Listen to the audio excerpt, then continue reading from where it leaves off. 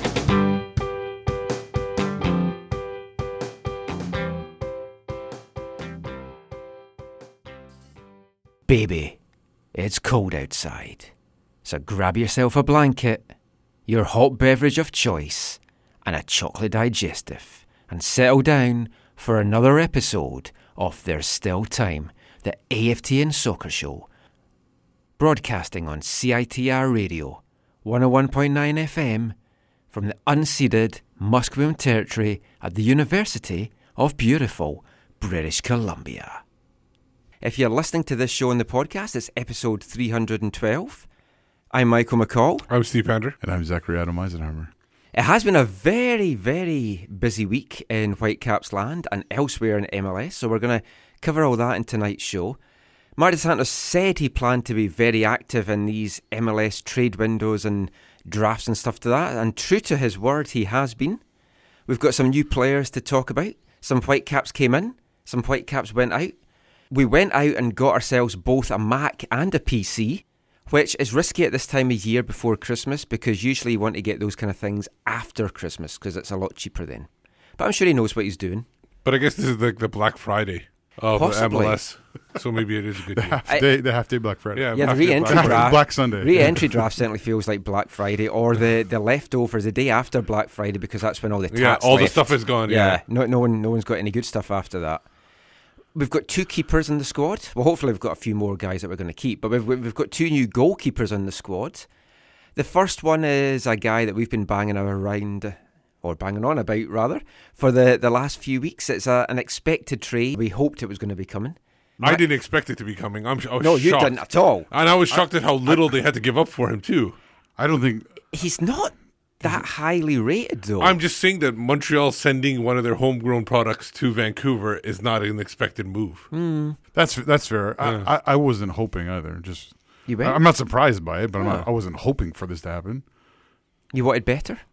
Well, I think it'll be interesting to see how the goalkeeping position plays out this year. I think they've taken a step in a certain direction, and like where you got all domestic, all hopefully reasonable salaries, and they're willing to spend more other places where they can actually change the game itself and not have to rely on the goalkeeper. That's what you think, yeah. but we have to wait and see on that end of things.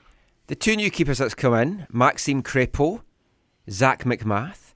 Crépeau we've talked about for a few weeks now, and Zach we talked about too. Yes. I said they're going to bring in a Zach. If the guy doesn't go overseas from Columbus. I thought we had enough Zachs in Vancouver, and the front office wouldn't want to go near anyone called Zach. But clearly, I was wrong. No, you're right on. We sent the much travelled Tam to Montreal. 50. Hope he speaks French. Was it 50 or how much was it? I think it was 50,000. Yeah, I can't even remember now. Yeah. There's been so many figures going around. And a today. third-round pick in 2020. Yeah, third round super draft. Crepeau pick. was 50. Yeah. That was nothing. No, I mean the third round super draft picks were going left and right today, coming in, going out. Crepeau's 24 years old. They get that striker from Holy Cross in the third round in 2020. Third round draft picks are literally useless. First and second round draft picks this year were pretty useless. No offense to anyone who's been drafted in the third round. So Crepeau, yeah. 24. You said it wasn't going to happen. I didn't think so at all. He has got 2 senior caps. Not that I didn't want it to happen. I just didn't think it was going to happen. Yeah, I just thought it was the kind of guy that MDS would definitely fancy. He set a USL clean sheet record this season with 15, was the USL goalkeeper of the year. So he's at the level where he needs to be playing. And it's obviously felt that USL isn't a high enough level for him. You've now got Zach McMath coming in as well. Crepeau probably did not want to be at Montreal knowing that they've just given Evan Bush a new 3-year deal. We talked about that last week. They also picked up options on all 4 of their goalkeepers last week, so you kind of knew Crepeau's days were numbered there.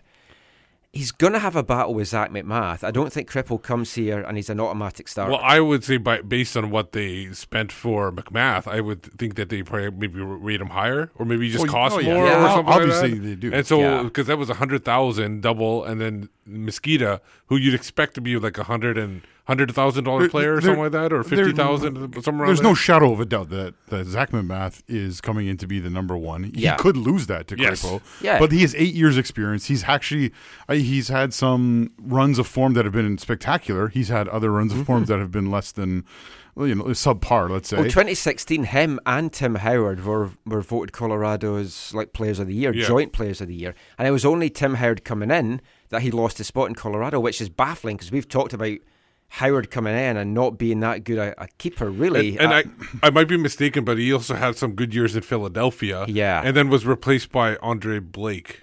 Yeah, Philly was a weird time because I had a bad team. And they just kept drafting goalies. Yeah. Yeah. You're right. I think he did get unseated by there. The interesting thing is this is MLS, so this is different than football around the world, right? Where you sit down with the player and you have a conversation about them bringing it. I wonder how that worked for this. I wonder if Crepeau know how much he knew about McMath coming. I wonder how much McMath knew about Crepeau coming. Not that he would probably care about that much. You would think Crepeau would ask the question, because I mean, when we spoke with Spencer Ritchie, and we'll come to Spencer shortly, he had said he wanted to have discussions, he wanted to be a starter, or at least have a shot of being the number one. So you have to think both McMath and Crepeau have had that conversation of, you've got a shot of being the number one. I don't know how much they allow the teams to talk to the players, because we got the Espindola as well. Remember Espindola? Yes. Oh yes.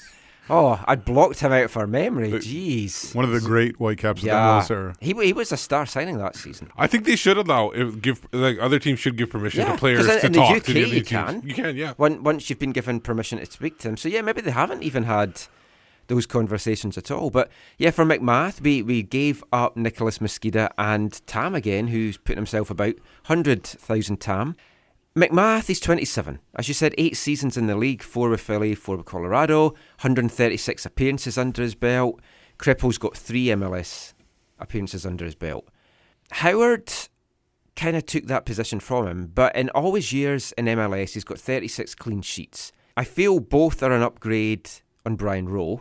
Oh, for sure. Yeah, it's hard not to think. I also feel that they're going to challenge each other and push each other for that number one spot. I also think it maybe gives Sean Melvin a chance to put himself in the frame as well.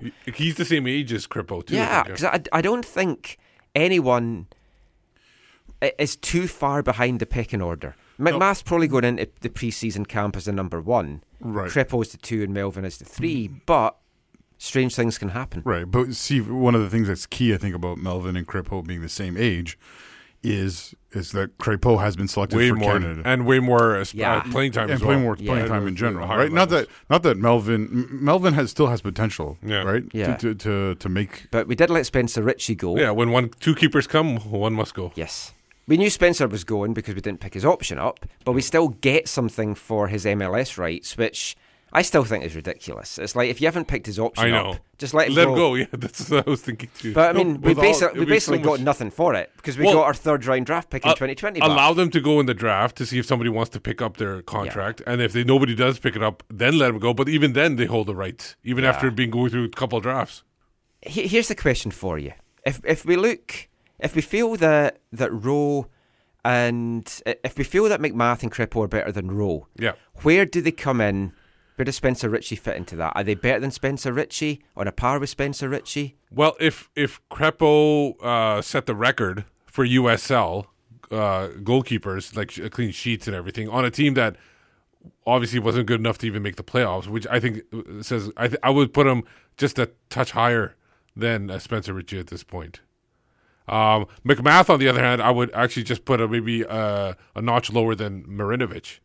So I would kind of put them in between those two if you were to do a pecking order. I know Ritchie had a great season as well in Cincinnati, but he was playing for a stronger team. If Ritchie had played the whole season, Yeah. I think he would have definitely been in the running Oh, for for sure. goalkeeper of the year. But he split his time there with Newton, who won the Golden Gloves as well, which was weird. But if we look at the was in boxing? salaries, if we look at the salaries, Crepeau did make 84 last year. Zach McMath made 170. Yeah. Now, I rate Spencer Ritchie highly. I would possibly rate him. I would rate him higher than Crepeau. I might rate him higher than McMath, but You've don't know. interviewed him. Wait till you interview these two, then we'll yeah, see. that's true. We'll have to see which one of these wants a chocolate digestive. That is going to be the breaking point. Well, I don't know, Steve. I have a feeling that one or both could be Michael's new favorite. Yeah, it should be. Oh, bound to be. So we've got new goalkeepers, so that's one good thing. But we also possibly have a new defender. Depends if he's going to be a left back or a left winger. You can do so much with his name too. It's Gyro Day. Yeah. Now, my wife was pointing out when I was really excited because we were Spelled out this differently? morning. I was like, hey, it's gyros. Gyro doesn't mean anything to you in Vancouver in terms of being unemployed, does it? No. Because your benefit check in Scotland is called a gyro. Oh, gotcha. So hence it's Gyro Day. It's like I guess you already have like the headline written for when he gets moved on. I've got all the punk songs about being on the dole from the 80s ready, but just talking about drawing your gyro and stuff. So I'm all set for this. Well, he's also known as PC. Yes, which will please some of the Southsiders, I'm sure, because they've been really into some PC defending for a while. Let's hope there's no armbands. Well, that's going to go that's the with thing him. we have to find out. Is he going to be a left back or is he going to be a left wing? He's kind of One of the Orlando fans said he's better as a left winger because he had some nightmare outings as left back. Okay, or is he in MDS's setup? Is he going to be that left wing back? Which is another thing. Yeah, Which is obviously there's that as well. The one thing I think I read about it was that 16 appearances for Orlando, and I believe it was two sending offs. Is that right? Do you know, I never looked at the sending offs. I thought I read that He made somewhere. 8 appearances last year and 8 this year. Only 5 each year were starts, but I never actually looked at his sending I offs. think there was one in each. Wow. Or yeah, I thought I read somewhere it was two sending offs. In I MLS. did read that he's quite aggressive. So there we go. He's versatile. We all love a cheeky Brazilian. We've talked about that before. I don't know how strong a signing this is. He does look good with the ball. Yeah. He looks aggressive. He can play left back, left wing. Don't want to shit all over the guy before he's got here, but he doesn't scream starter at me right now. And I don't think, because if you're giving up a third round pick for somebody, you're not considering them a starter. I think what DeSantos is doing is building depth. And I think, like we said before, the starters are going to come from either abroad or bigger trades where he has more time to negotiate a trade or something like that. So I don't think I don't think you were going to see a big TAM player being traded today or something like that. These were going to be minor trades, and that's what happened throughout MLS. There was only one big name. Right? Yeah, Maxi Well, Ruti going, but Yeah, it's like looking at a jigsaw puzzle, and you're just like, what shade of blue and sky does this all blue piece fit into? We only have so much to look at right now. Yes. And so I think that And it is unfair till we see them fit into the system it's hard to and say, but I everything agree like with you that. that it does not scream starter. no. And remember, he also mentioned that he wanted to increase the domestic depth and everything.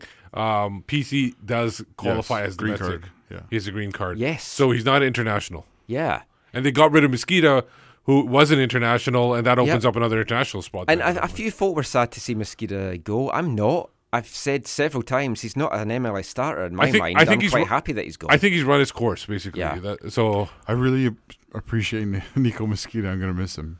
We I also thought, and lots of people have been saying this online, but like it seemed like he would be the type of player that MDS would value. Maybe not as a starter. Yeah. But I mean, when we took his option on Eric Hurtado's options, I said to me that smelt trade bait. And there were lots of rumours going about Twitter on Saturday night that Eric Hurtado is possibly on the chopping block or the trading block, and there's a number of clubs interested in him. Nothing came off today, but that still lots of time for that to happen. Like a little history on PC. He's 4 years in North America. Yeah, two with Orlando, and then two in Florida. Yeah, Tampa Bay, Fort Lauderdale, one with each. Yeah. And then so. Like I said, he's been around North America, so he kind of understands the game and everything. MDS knows him from his time in Brazil with Corinthians under-20s as well. He played against MDS's team down there. Did you read the press release? No. Oh, I'll tell you about it. There's a typo. He did well scoring goals in USL. Obviously, he's only had one, I think, in MLS or with MLS. Well, he did well with the strikers. He got 8 goals and 4 assists and 46 appearances. Didn't do that well at Tampa Bay, but I don't know. It does sound like he's possibly. He's versatile, so we could see him as a left wing sub. We could see him as a left back sub to come on. Do we feel Brett Levi's is still the left back starter? There's Marcel de Jong as well. Is Marcel de Jong a possible trade bait possibility? Maybe. Well, it's increasing competition. That's for sure. Yes, whatever the case is. Yeah. There was a couple of other rumours out there on Saturday night that didn't go through today. Not necessarily to say that they haven't been announced or what's going to happen. One of them, and we'll give Glass City a hat tip for this, he mentioned that he'd heard that the Caps were going to give Seattle $50,000 in GAM for the MLS rights to English midfielder. He's Aussie born, but he's to English parents. So I'd like to call him an Aussie. Don't want to think of him as being English. Go for it. Andy Rose. Forget about it. He's a flounder. Just call him a flounder. I was going to say, are you going to refer to him as the Englishman or the Aussie?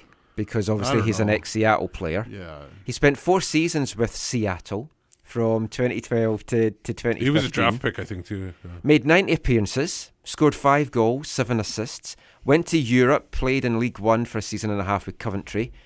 Then he got an injury. I think it was a cruciate knee. It was definitely a cruciate injury, and they didn't re-sign him at Coventry, so he ended up in Scotland in Motherwell in the SPL. They love him up there. Yeah. He signed a new deal this season. Expires in the summer. So, yeah, he's a free agent in May. Yeah. So if we have acquired his rights, that's not necessarily going to mean he's going to come now. He could come as soon as he's a free agent in May. Now, he's got a connection to Dos Santos in an odd way. Very weird way. Odd way, yes. Kind of. He's married to Bob Bradley's daughter. Former boss of Dos Santos. So you have to wonder, maybe they somehow connected that way. Yeah, maybe we could trade him for Mark Anthony Kaye down the road. Oh, maybe. I don't think. Would you want to work for your father-in-law? Was it? Yeah, because then I'd have good. He's good. He's got good money. Man. He'd pay me well. Was it this week that was not this week that Mark Anthony Kaye got a huge new contract? Yeah, he got a 3-year deal, so he's not coming here. Good for him. That's sad. Another player that was linked to the Whitecaps this week. Another report from Glass City. Well, Glass City also broke the Mosqueda trade too. McMath, I think. He broke that before Soccer by Ives. So Glass City also reported that former Galaxy midfielder Juninho had a meeting with the Caps this week, which is interesting because he was apparently last month going through a medical with TFC. Now, he has had surgery, which I think was in November last year. Makes you wonder, did he pass the medical, or was his demands too much for TFC just now? Have they maybe put him on hold and he's exploring other options? I wouldn't be averse to getting him if it was for the right price. 7 seasons in MLS, 6 with LA, and he won 3 MLS Cups there. So he's got the experience, he's a winner. 229 MLS appearances, 20 goals, 29 assists. That would be a quality addition. Didn't Juninho have that run-in with Pedro Morales one year? Or was that somebody else in Chicago? That was David Ousted, you think? No. I'm talking about on the field. There was somebody on the field from Chicago that had a run-in with Pedro Morales, and they both got sent off or something like that. Oh, yeah. I'm not sure if it was Juninho or somebody else. I can't remember. Oh, somebody tweet us in with their answer. I don't think this is the first time the Whitecaps have been interested in this player. No. And it would be a nice little addition, I feel, getting that experience. Because, but we'll come to this in the later part when we look at some of the guys that's options are going to be available in the re-entry draft. Some folk were saying, look, why do we want these people? They're like MLS 2.0. We should be looking forward. You still need to have depth and experience and some veterans in there. Because it's not just a case of bringing in all these guys that have never experienced the league or maybe have something to prove. You want guys that have done something as well. We had Kai Kamara last year. The things are pointing, and this was another thing that Glass City said, but I do want to maybe take a little bit of umbrage with this. It looks like Kai Kamara's not coming back. We heard that this week, that it looks like Kai's not coming back. Glass City, though, tweeted that it was because he had been disruptive in the locker room. Yeah. Now, from everyone I've spoken to, players, coaching staff, front office staff, completely different message coming out about Kai Kamara. He was far from being the cancer in the locker room, and he was excellent in the locker room this year. Yeah. I heard about this about 24 hours before I saw the tweets about this. So I heard about this. The first part. About Kai Kamara. Not coming back. Yeah, about not coming back. Not the second about part. Him not coming back. Yeah. And the crazy thing is, then when I saw the tweets about it, and then I saw this whole locker room stuff, it's such rubbish. Like, it's so just like not true, and I can only makes you wonder why who would want that out there. Yeah, and I'm not questioning Glass City, because I think Glass City is just passing on information. I think he's been genuinely told. that's so what I'm not questioning him or her, but I am questioning. The motives behind who's giving this information, because this information is not accurate to anyone in that locker room, and so it feels like people have been talking about this online the last couple of days. Some people, Tim Parker, it feels like I saw Jay Duke tweet that out first. Let's make people think he was a problem, and so or part of this problem that arose at the last the press conference thing that you guys were at there. Because I've talked to people on the streets, on the tough streets. You're like Huggy Bear. He's AFTN's Huggy Bear. I've heard word on the street that people are saying that it makes no sense for them not to bring him back unless his demands are exorbitant. And he didn't say that. He said money was not an issue for him. I think you and I talked about this in his thing. He said money is not my number one thing. Which I think, did you not say to me they said people would use that against him? Mm-hmm. Right? It's sad. It's sad to see them try and paint him in this light. Yeah. So I'm sure there's going to be a lot more action in the playing side, and before the end of the year is out, pretty much, there's a lot of action in the coaching side, because MDS has finally confirmed who his coaching staff is. His brother Philip DeSantis is in as his assistant, so no big surprise there. After a year being with Martin Rennie at Indy 11, he's got a UEFA A licence. He worked with Mark with the Ottawa side that reached the 2015 USL Championship and the 2017 NASL champs San Francisco Deltas. So I think that's a good appointment. And I know from talking to Mark DeSantis before, he feels his brother has what it takes to be coaching at a high level on his own, never mind being an assistant. And he's still only 40. If anyone is concerned about nepotism, this does not rank in the top 3 cases of nepotism that should concern you about the Whitecaps. Oh, we're going to do a flash 5 of nepotism. I got to get the music. Yeah, let's get that ready. I think it's a good appointment. The only thing is, we've got Dos Santos, so we need to get a name for that. Not the Dossers, because again, in UK slang, that means a completely different thing altogether. The other assistant manager, I've no idea much about him, Vanni Sartini. He holds a UEFA Pro licence, which is above the A. 7 years coaching experience in Italy. Most recently, a course educator with US Soccer for the Pro licence. He's a young coach as well at 42. We've got a new goalkeeping coach, 46-year-old Daha Youssef, who spent last season with Montreal's USL affiliate Ottawa. So he brought on, obviously, Maxime Crepeau. We'll give him all the credit for Crepeau winning Goalkeeper of the Year. But he's been involved with Mark since 2004, the old USL days, and all the history and stuff that goes with that. good coaching staff. Mark knows him well. Obviously, trusts him. Well, we don't know that, but you have to. Well, if you trust the coach, you yes. have to trust the coach. Any concerns that there's no MLS experience amongst those guys? No, because the main coach has MLS experience at this point. But limited. Couple as well. years. Yeah. He's coached with Peter Vermees. And he's coached with Bob Bradley. Yeah. So None as a head coach, but Yeah. I think it'll suit the Whitecaps FO. do you expect an assistant to come in with head coaching experience? No, but it'll suit them because it keeps the wage bill down, and again they're people that can be controlled. Oh boy! And last bit of news from the Whitecaps confirmed what we broke 2 weeks ago. They're going to Hawaii for pre-season. Yeah. I have heard little murmurs that they're quite desperate for some media to go down there and kind of cover the team. So we're available.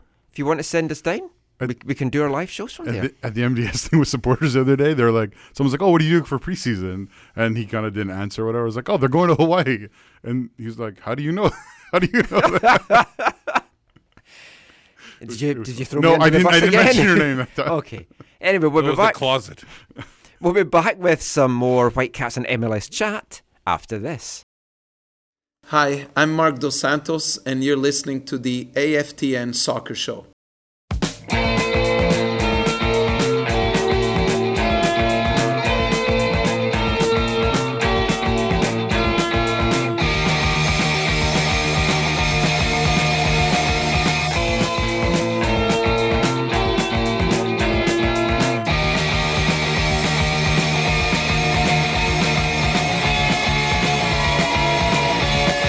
I was tired of being upset. Always wanted something I never could get. Life's an illusion, love's a dream, but I don't know what it is. Everybody's happy nowadays. Everybody's happy nowadays. The Buzzcocks. Everybody's happy nowadays, which is a song I won't play at my funeral. Right. It'll be good as And my... the vampire. Yeah, and the vampire as well has to get played. As The my vampire coffin goes ad. into the big fire, everybody's happy. If you're listening to nowadays. the podcast and you don't know the vampire ad, just listen once to a live show. And you'll- Yeah, I'll stick it in the Christmas show. Oh, okay. We'll actually include it in the Christmas Also, show. could you put it back on your jacket? That sure makes me uncomfortable. Yes, I am wearing my one of my many Buzzcocks t-shirts. Their first single, Orgasm Addict. Steve, you just gave it like a really long stare. No, it's fine. I don't have a problem with it. It's art. It's art as art. No, it's If you haven't seen the cover for the Buzzcocks Orgasm Addict single, check it out. Sad news this week is the lead singer of the Buzzcocks, my all-time favourite band, Pete Shelley, died. I saw he was trending on Twitter, which is always a bad sign. No, Especially when it's a 70s punk band, you're thinking, don't think he's that big that he's just released a new single that everyone in the world is talking about it. But I was at work, saw it, I had tears in my eyes, I was really upset. It's of all the musicians and folk that's died, it's probably the one that really upsets me the most because it was the first band I ever got into. And we're going to come to something that you got into for the first time in part 5. sure. Spoiler. It's not linked to Orgasm Addict. Just thought I'd stress that. I was going to play Orgasm Addict and then go, and all the Whitecaps fans will be having orgasms at the signings that Mark Dos Santos is making this year. But instead, let's just say that everybody's happy nowadays because we've got a new head coach and there's a new attack-minded philosophy we feel at the Whitecaps. Not a flat-pack philosophy, which was another Buzzcocks album. But you are listening to the AFTN Soccer Show on CITR Radio, 101.9 FM. And we're going to have more Buzzcocks songs during the show. No Mad Hat McGore this week, Zach. I cut that out for all the Buzzcocks stuff. I know you'll be gutted. So we'll have a double dose of Mad Hat next week. no Mad Hatters, just the up until just the the Christmas BCs. song because we got the Christmas. No. song. Oh damn it! Up until Pete Shelley had died, I'd spent the whole week listening to Scottish rap, so I would broaden my horizons and have Mog and other Scottish rap artists. But yeah, a lot of Buzzcocks and Pete Shelley to come. And a lot more Whitecaps and MLS chat, because last week we had a look at some of the goalkeepers and defenders that options weren't picked up, free agents, out of contract. Available for the draft. Yeah. Re-entry draft. Most people online didn't want us to touch any of them. who knows? We might. We still need some centre backs. Even if they come here, I'm still not going to touch them. Why can't I touch it? Is another Buzzcock song. I'll just drop all these throughout the whole show. But we're going to have a look at some midfielders that are going to be available and have some of our listeners' thoughts on that as well. Not a lot of forwards kind of tickled my pickle, but a lot of midfielders definitely did. One of them, not a hope in hell of getting this guy, but I thought I'd put him in as number one. Yamil Assad! Yeah, I don't That's see for that the happening. trans guys that were, if they're still listening from the show before. I don't see that happening. Yeah, 24-year-old Argentine. DC hadn't picked up his option. Because he was on loan. Yeah, wasn't he was on apparently a 700,000 option to make the loan permanent from Vélez Sarsfield. And they had to pay to do it, so he would have been a designated player. I'd still swoop in and get him because I don't know. 16 goals and 21 assists and 63 appearances, that excites me. But Not me. Is like the Whitecaps are supposed to get exciting players? yeah, I think DeSantis can do better. Sorry, that's a foreshadowing. you're so cynical. No, that's a foreshadowing to what we're going to talk about later. Yeah, probably. A guy, though, that he's on a big ticket as well.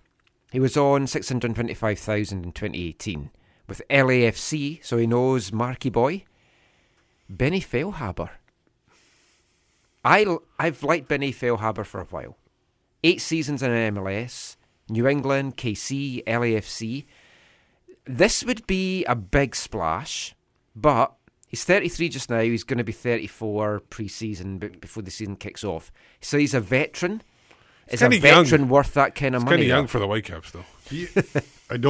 Can't see him coming in because it's someone like that coming in, that age, that price. I can't. And then essentially you're taking a spot away because I'm assuming you're still bringing a designated player, and you're taking a spot away from a younger player that they want to move up in this. KC fans have previously talked about him having a little bit of an ego and kind of diva tendencies. You think? I don't know. They said that about Kai Kamara, and that's worked out so well. No, but Feilhaber. Yeah. But so a lot of folk and our listeners like that. But another guy who this could be doable. I think this is a possibility. Christian Martinez from Columbus. I know it's a strange name to throw. He's 21. He was highly touted when he joined the crew in 2016. Made 28 appearances, only 14 of them starts though in the kind of 3 seasons that he spent there.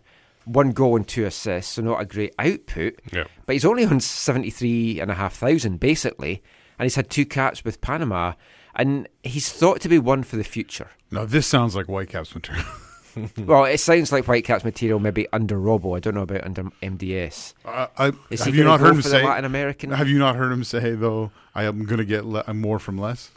I've heard him say in South Korea and China a lot. So I feel we're more looking at maybe the Asian market. But who knows? The next guy actually I had on my list as a decent, backup. And remember, we're talking all these guys as backups for depth. Yes, Mike, unless we get Assad. Yeah, Mike Grella. Yes, a winger. Grilladinho, as they call him. Yeah, I think the monsoon we would call him. The monsoon Grella puts in a solid effort. Bombs it down the thing. He's obviously not technically sound, but he can definitely put in an honest effort off the bench. 31. Yeah, 4 years experience in MLS. After a spell in Europe, he was drafted in 2009 by TFC. Then went to Europe. 2 great seasons with Red Bulls, then a pretty poor one with them and a pretty poor one with the crew. So you maybe wonder where are his best days behind him. Can he recapture his form? He sounds like a kind of guy that, like some of the guys that we're bringing in, like McMath, maybe have something to prove. Crepo has something to prove. Grella maybe has something to prove. He's on 197.5 right now, so but it could be higher next year. Yeah, not a lot of money, but these are guys that you maybe don't want to take in stage 1 of the re-entry draft. You want to get them in stage 2 because stage 1 you're taking their current salary. Stage 2 you can at least renegotiate with them.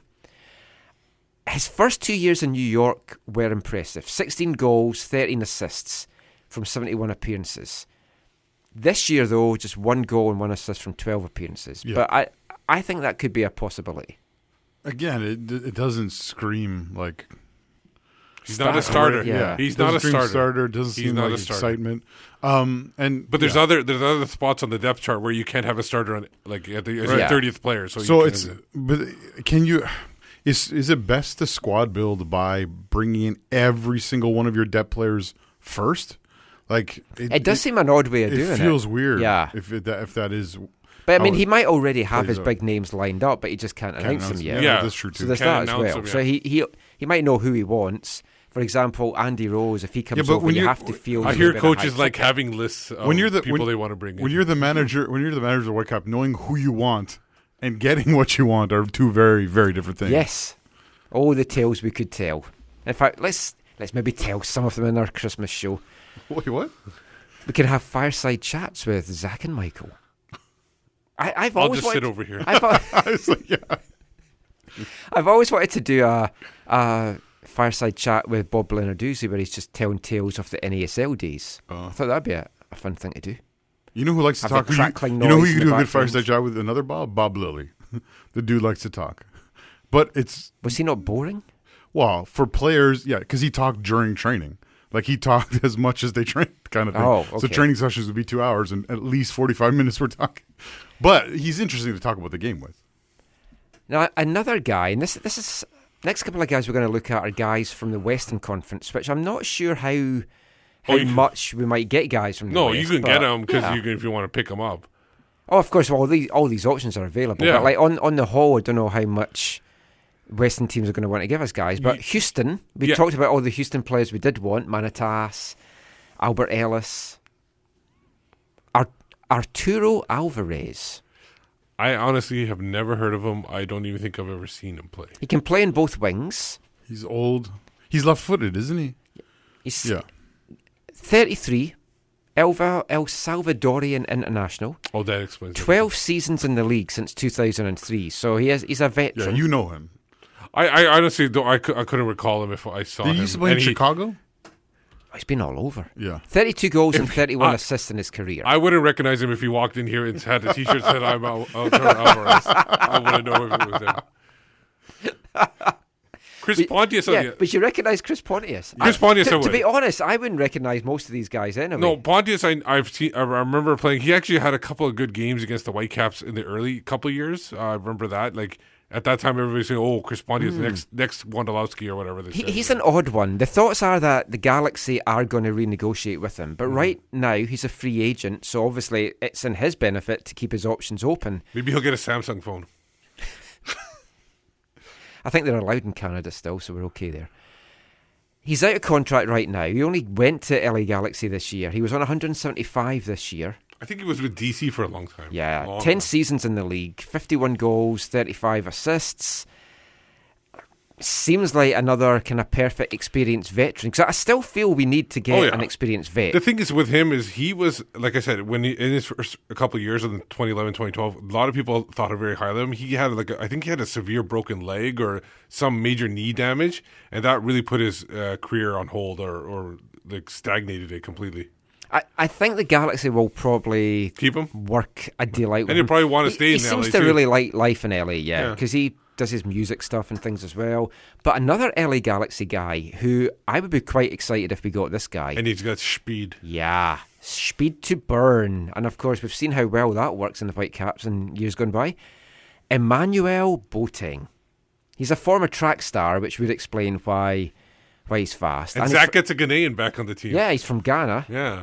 Bring on the Black Stars. He remember he last the Black Stars is the name of the Ghanaian national. Oh, team. He knows that. He's just getting you off the way. Remember last year he tweeted out and everyone went kind of crazy. He tweeted out a picture of like he was coming to visit Vancouver or something. There was like a picture of a plane ticket from LA So he to likes it Vancouver. here. I know, no one can go on holiday in MLS anymore without folk like, oh my God, he's getting transferred. Yeah.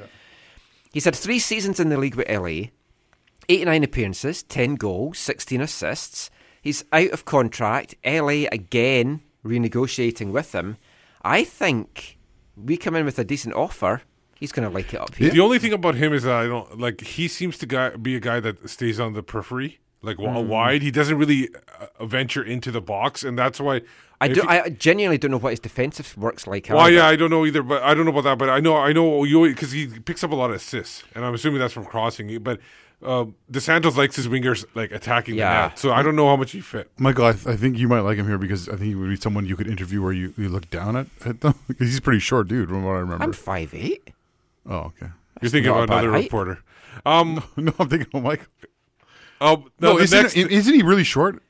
yeah, he's like probably 5'6" or 5. Do you know, when I drew up this list, I didn't look at height. Okay. Was it in my criteria? I didn't mean to find all your faults. I don't see height. Now, musically, Especially small folk. the next guy you would love to have. Oh, Not- yes. not hooray, happening. Not happening. hooray, hooray for Mulholland. Luke Mulholland lets me play my Frank Black song if we sign him. He's 30. Option was declined. He's English, so that's a tick against But he's him. probably got a green card because he's been here for Yeah. 5 years. 5 years in the league. Only made 4 appearances for RSL this past year, but 2 of those were in the playoffs. He sounds like a guy that, like, because he's 35 years. I think he came out of the draft. He was like in NCAA. I think he probably he was one of those players that showed up late for the NCAA and then kind of spent until 25 and decided A to lot play. of English guys get good scholarships after Yeah. they've not made it in the English game Yeah. and then they come over here. But I mean, look at the fun we could have. We could go, look, Mulholland, and stuff, jokes like that. Yeah. To go with the gyro jokes, we'll be setting new trends. Look, this will work in our pulled off at halftime video show. Yeah, I know that would work. Yeah. But I mean, he's not on too much either. Your Neither's reaction to Boateng. Black Stars would work too if we did that at that time. I've got some great things planned for this video series that we're going to be doing. Get your pulled off at halftime t-shirts. I did look at some other guys and ruled them out, like Baggio Husidic, yeah, too No. much. who he's old. Former GOAT. Tommy McNamara. No, Tom, I think there's a chance. That Yeah, Tom's he on. could. He's kind of been lost. He was really good Yeah, with Chivas. that's the He's thing. been lost with New York City. yeah, FC. this could be again the kind of player that Mark DeSantis wants to revitalise. Rodney Wallace. Not a chance. Nah. Not a chance. He'll just talk to his international teammates and they'll tell him, and he won't come. A couple of guys I have is Richie Laria from Orlando. He's Canadian. Yeah, He's a Sigma guy. yeah, he's Look- former runner with Kyle Lauren. I personally think we've got far too many Canadians now. Let's move on. Nick DeLeon, I know you mentioned him in the Yeah. fullbacks, but he could play winger too. Yeah, That could be an I option. still like De Leon. Sonny from RSL. Cher. I'm just saying you have the musical options there too. Oh, yeah. Yeah. If you're I'm listening to I'm this, looking out Mark, for you. I'm just looking out for sign guys that we've got. So we've got exploited songs for Gyro. We've got Frank Black songs for Mulholland. Sonny and Cher just writes itself. Yeah. Forwards, yes, there wasn't a lot of forwards that kind of jumped out to me. Chicago's Yura Movsisian. He's on over 2 million though, so I'm not thinking gonna probably happen. not. There was a comment from Caleb Wilkins. Actually, was it Caleb Wilkins? No, it was High on Caps actually that said, "Why would you want someone like Yura? He's just another Breck Shea, and you spent all year shitting on Breck Shea." I think he's different than Breck Shea, to be honest. But I also don't think his style of play fits what MDS wants to do. For me, there's only maybe 2 strikers that you might want to have an interest at in these drafts that's coming up. One is Colorado's Jack McBean. I consider if you're going to pick him up, why not just keep Eric Hurtado? I guess because Eric has at least shown better promise in recent years than McBean, who And you won't seems get to lost have to been BC on a Place. bit of a downward He knows his spiral. way around Vancouver. True. McBean's only on basically 69,000. Yeah, so it's very similar. Yeah. He's only 23 though, so it's That was the surprising Oh. part for me. yeah. Because he broke through from the Whereas LA. Eric's he up broke from- 26, 27. He broke through from the LA Joe youth Deasy team. definitely knows how old he is. He broke through from the LA youth team. Yeah. right? I mean, So he's been around for like 5 years. Yeah. Okay, so maybe he is worth it a little bit. But I mean, again, it's his best days behind him. A lot of folk were like, wouldn't touch him with a barge pole. 2 goals and 1 assist with the Rapids this year, but the Rapids were crap. So Is a bar's pole, you said? barge pole, Oh, okay, is that 10 foot? 10 foot. Okay, so that makes sense. Wouldn't not touch him with a 10-foot. Okay, I would touch him. I'm just saying other folk wouldn't. A guy I think I would touch, and I never thought I would say this. yeah, I have him on my list too. And again, the jokes that we could have about, we've got Ricketts and lots of 1880s gags that we can bring in. Toussaint Ricketts, yes. 31-year-old Edmontonian. His option was declined. He could, of course, head to the CPL. He could be a flagship signing with Edmonton or somebody. No, he's another guy who's on 203 right now, but he could be on like 350 or 400 next year. You never know. Yeah, I think if we got him in Option. stage 2, we could definitely get him a lot cheaper than that. He's a guy I think He could scores. he could potentially fit what MDS Yeah. wants to do. As your backup striker, he had limited minutes and appearances in TFC, 58 appearances, 15 goals and 2 assists in that time is a not bad return. I could also see him being one of those players who like drops out of the, what do you call it, the double re-entry craziness? Just to keep his options. Because he wants to stay in Toronto and he's willing to maybe rework something with them. True. But at least he's from Edmonton, so he likes the West. But I mean, they could make a deal to get him as a big name signing in CPL. I'm not sure that the CPL signings though are kind of going to be matching what those kind of guys want. I think he's got enough to show, like, to stay in MLS for at least one more year. A couple. Darren Mattix is available. Did we bring him back to carry the team? No, but I'd rather sign Kakuta Mane. His contract is up soon. Yeah, his contract is up soon. Yes, that's what I heard. New York Red Bulls also revealed their lists on Tuesday. We didn't get a chance because we didn't know who we were going to release. And Aurelian Collin was on that list, who I would have loved years ago, but he's just too slow.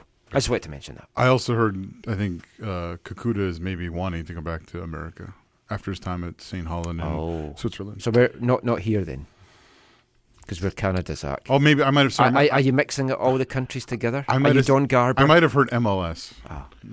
So let's go to the listeners. Yeah, listeners had a few thoughts. Jack Hamill, Caps on Tap, said Benny Feilhaber, he really likes him, but also Boateng, as did Early Christmas Spencer, Spanker Claus, I like that name. Breton Caps Offside said Feilhaber and Grilla. Yep. Peter Hicken says Boateng could be interesting.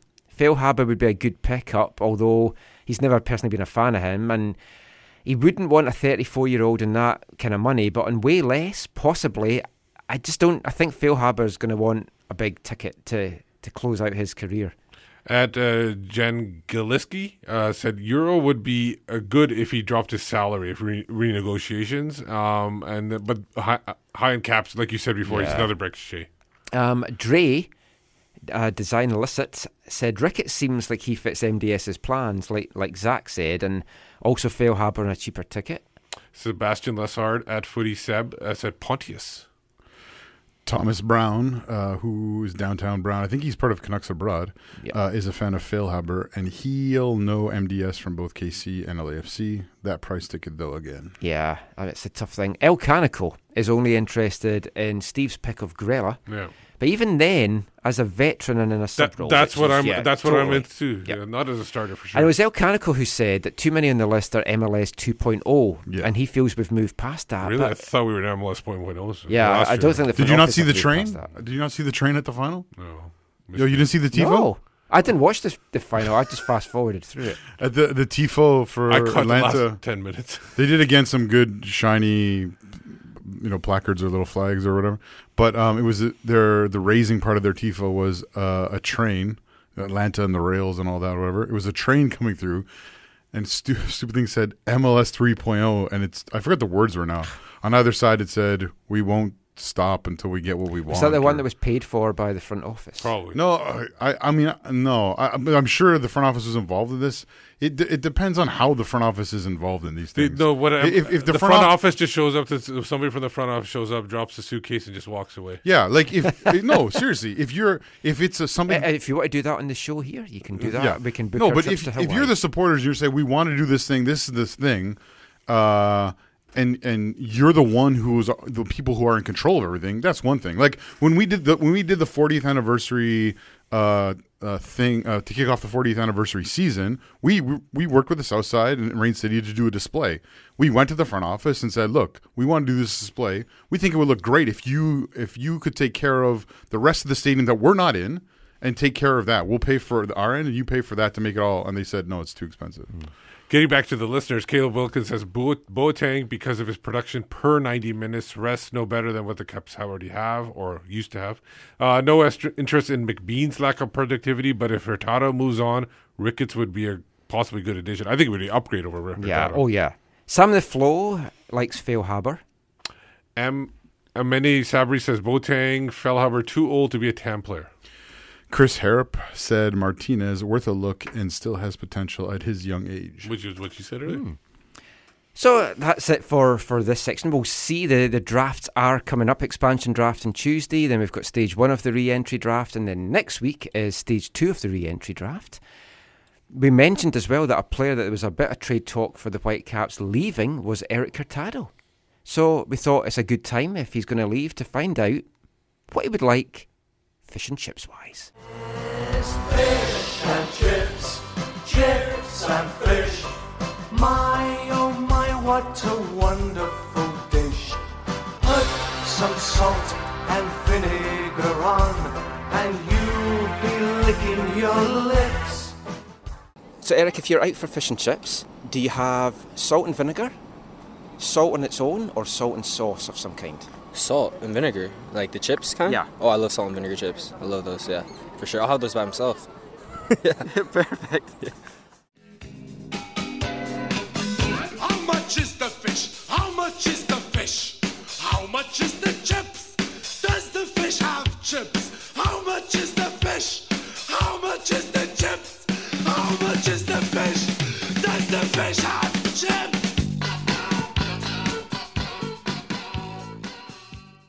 Hi, I'm Kakuta Mane. You're listening to AFTN Soccer Show. Right from the start, I played my part in this show. What if today was yesterday? Who would know? Take your time, don't worry. There's no need to hurry. Anything can happen, given time. You look at me while I'm looking at you. There's nothing in this world that we two couldn't do. I speak of love in a passionate way. Love is in motion, what more can I say? The rate of change is a sign of the times. I had no need to read between the lines. I had no time for anyone else. Guess I must have been in love with myself. Pete Shelley there, the dearly departed, with Guess I Must Have Been in Love with Myself, from one of his technically 4 solo albums, because his first solo album was in the mid-70s called Sky Yen, which I have a signed copy of. It's unlistenable. It's that weird, you know the kind of music that Yoko Ono did, that Yes. weird, Yeah, it's kinda experimental. like, it's all that. It's really, you can't listen to it. Yeah. But it's You could like- listen to it if you're like maybe in a deep trance or Yeah. something like that. Oh, it's awful. But his other 3 solo albums in the 80s, when the Buzzcocks temporarily split up, are fantastic. But In Love With Yourself kind of fits Atlanta's theme. Exactly, which is Kinda why I fits picked yeah, it, that's because we're going to excellent. talk MLS Cup in Nice this segue. part. And Atlanta, especially their fans, certainly are in love with themselves. So the MLS Cup was on Saturday, and I was joking in the last part. I did watch it. And I've got to say, it was a pretty crap cup final. Portland just never turned up. That's that kind of fits my whole thing about why Kansas City I felt like was screwed over. Not totally screwed over, but the whole yellow card wasn't a second yellow card, and that's some of That would have been such a better final. Because I think MLS felt like this was an easy opponent for Atlanta. And I didn't think there was much for Portland to go up against. I agree with you. Sporting fit would have attacked, and it would have been a great going back and forth. I mean, MLS headquarters will have loved Atlanta winning because it fits their marketing to perfection. Well, it's just exactly what it says. What they needed. Pay $150 million, invest in your side, and you can win. You can win in 2 years. I agree with you there. And the MLS MVP. Well, this was the for certain people in the Vancouver front office. This was the worst winner that possibly could happen because Yes, these guys that's actually true. spent money. Yeah. 2 years in a row. The team that has won has been one of the biggest. Well, I guess 3 years in a row. Yes, it is. Someone made an interesting point. I can't remember who it was. It was someone on Twitter that for the last 3 MLS Cups, although Seattle won one of them, the Western Conference teams have been dominated by the Eastern Conference. Yeah. Only won 2 though, so it doesn't count for much. But the Eastern Conference teams have been higher spending teams. Sorry, Columbus. That's 3. That's 3. That's 3 that's or 4. Yeah. Yeah. Portland is not getting away from it. They just, I don't know. But Portland wasn't without their chance. Like I No, know they the had game the- was they not had the great. chances, Portland didn't but- play at their levels, but they weren't. They were to me. I never felt like they were out of it. Like even I heard Arthur, no. or even Arthur Blank said, "Oh no, this is after they went up 2-0. This reminds me of the Super Bowl game they lost there when they were like, I think they hosted the Super Bowl or whatever, and their team was like killing it, and then they lost or whatever." The Falcons. I against, only watched the against- 49ers. The Falcons against been a while since I've seen a the Super New Bowl. England Revolution pigskin team. Oh, we should get her. She's Yeah, her team. Yeah, Yeah. yeah. She's Boston proud. The patriotic team. Yeah. So they, to me, I never felt it was over. Even that chance at the end. You could see the chance near the end in the last 10 minutes. They brought on Alvis Powell. Yeah. I think not to play right back or something somewhere else, but he was put through and he like totally just gaffed or like mishit. Well, that's what happens when you put when he Elvis had Powell time when he had time to stop and like pass it into the far corner. And Where was Lucas Milano? well, that was okay. Where was Armenteros? He wasn't even the 18, I right? don't know why you're asking me. Well, because I thought I don't pick the Portland team anymore. Yeah, okay. Not anymore. Just when Caleb was there. When they took off Ebobisse and put on Milano, that felt strange. Right. And it also felt strange that they didn't take off Polo because Polo was having a bit of a nightmare. No, he's mint.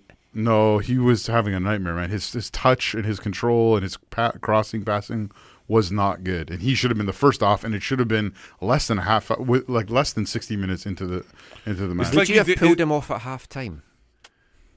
I would not have.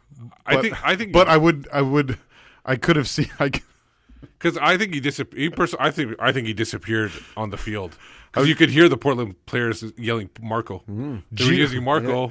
Gio Savarese probably should have. Should have pulled him off at half time. But we'll ask Gio that next year. That's what we're going to ask all the coaches.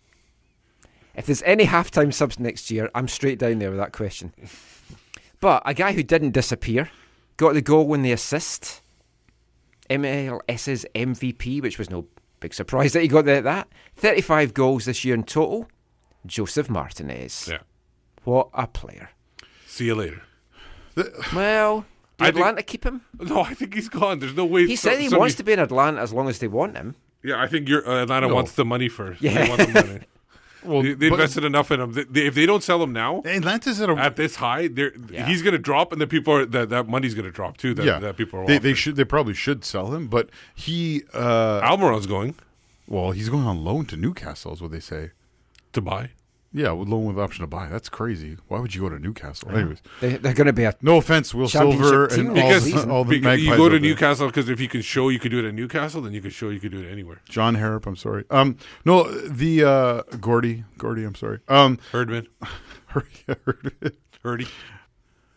The first goal, it was like Ibobisse sort of didn't get control in the defender, and it kind of just knocked the ball forward, and it was a great tackle. Parker's. It worked out well. DZ's favorite. It's not like you call it a great tackle. It's not like he was trying to do that, right? It just Seemed felt like it. And then on top of that, Antonella came out. I don't know, way too quickly, not at the right That's what angle. happens when you put Antonella in net. Yeah, he's not a great keeper. Yeah, But yeah, it was a good. It was a good finish by Martin. Did you see him against Seattle that one game? it's done and dusted now. Let's move on. Got new things to look forward to. Who cares? Other MLS news this week. Mark Anthony Kaye, as we talked about, has signed a new 3-year deal, so he's not coming here. But around the MLS Cup, we always get everyone. It's like Santa Claus has come to town. Well, you talk about sitting down by the fire and having a chat. Yeah, Don Garber's State of the League address. I know I personally look forward to that every year. Now, a lot of things to come from it. We're going to talk about a lot of things. This is exciting. I've never been this excited to talk about one of these. It was Jonathan Tannenwald tweeted out on Friday. A couple quotes, yeah. A couple of quotes from it that Don Garber basically called out Greg Kerfoot and Vancouver ownerships that they need to spend this Fonzie money on an exciting talent and they need to replace him. Now, did you actually you watched it, right? Yeah, we've got the audio. How was up. the tone? Well, you'll hear it. No. shortly. How was he like facially? Then how was the video? I try and not look at his face. I know you don't want to turn to stone or something like that, right? I like listening to him because the way that he delivers words is very Donald Trump. Just the way he says certain words and his tone and his just up and down Is delivery. it because they share a first name? Maybe every American called Don. But anyway, let's get back to the juicy stuff. You could take it that he called out the front office in Vancouver. Well, okay. But Yeah, okay. did you take it that way from the quote?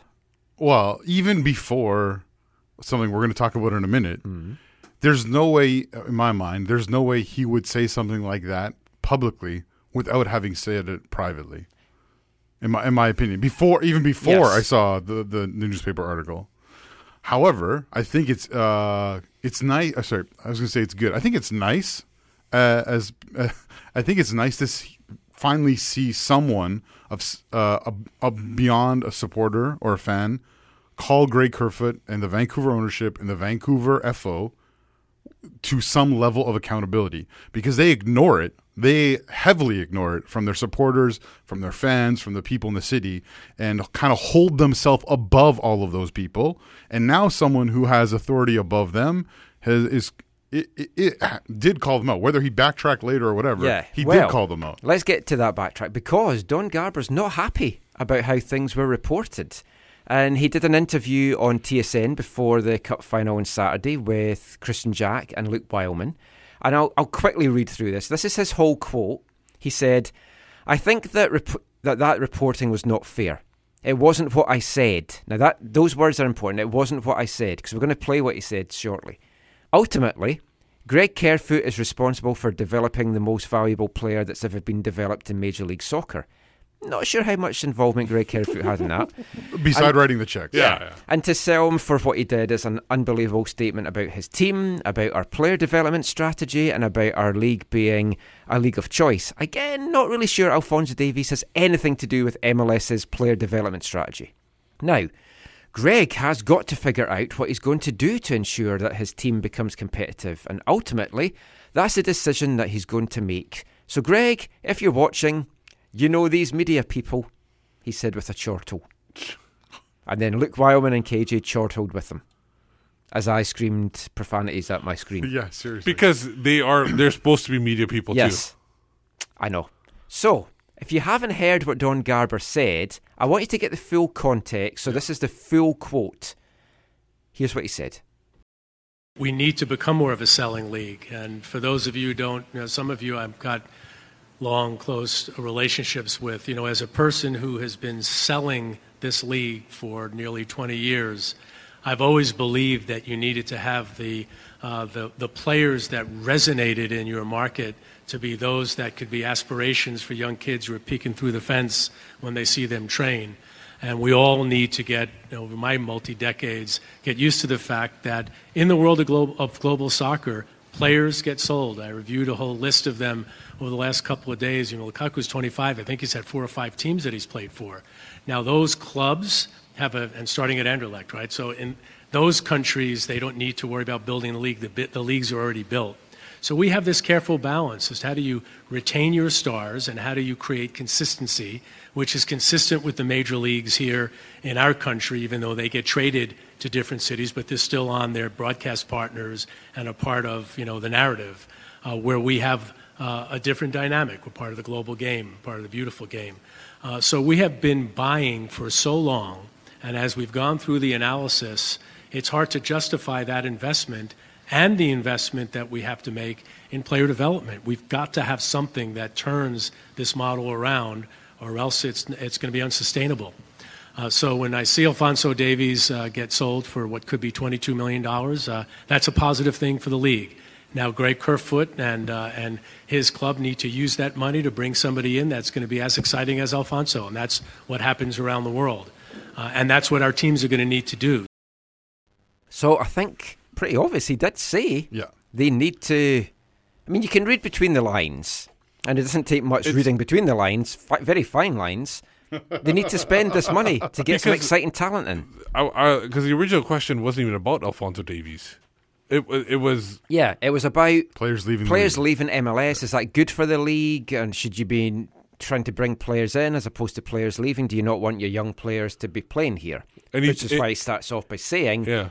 We need to become more of a selling league. Yeah, and the thing is like, yes, he wasn't like, it was definitely not a vicious way he said it, but it was definitely, he pointed out the Whitecaps out of all of them. Because Tyler Adams was just sold a little while ago. So the question could have been about Tyler Adams being sold. But it's only there was a lot of talk about Tyler Adams before this. So why did you bring up the Red Bulls and say, well, Red Bulls got to get somebody? Because Tyler Adams only $3 million, and they only have a part of the sell on, and it was sold within this awkward group of clubs. Yeah, but guys, you know these media people. Yeah, you know them.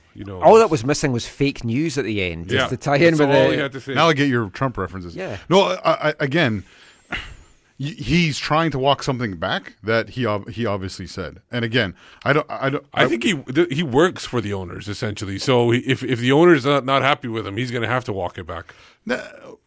Well, you do Commissioners tend to work for the owners. You're right, Yeah. Steve. But this is one owner, and if this is an owner who is obviously not in line with many of the other owners. No. Right? So I also feel, though, their that when the approach. Whitecaps saw that tweet and then heard it, them and Greg Kerfoot will have been furious. There's no way they can have been happy about that. So, and they're probably not happy the way it's been reported as well. But why? Like, this shows how, if that's true, that shows how small these people are. Why would you get mad?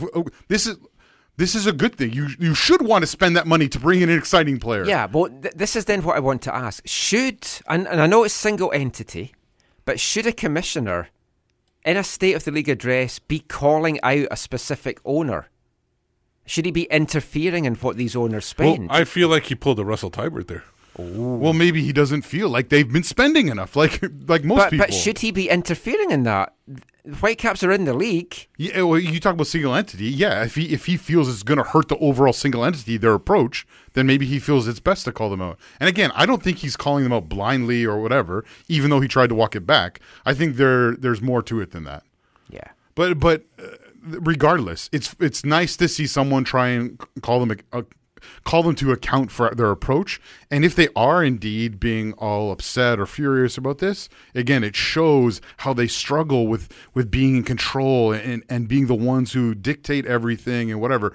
And it's probably healthy for them to be called out. But I think they would say they would like to keep this in the locker room, basically, or in the MLS owners' locker room, and they don't want it let out. Oh, the private members club's going to be awkward when they have the next meeting. Yeah. But there's a few other interesting comments made. So we'll talk a little bit about some stuff I've cut all the questions out just to try and keep this shorter.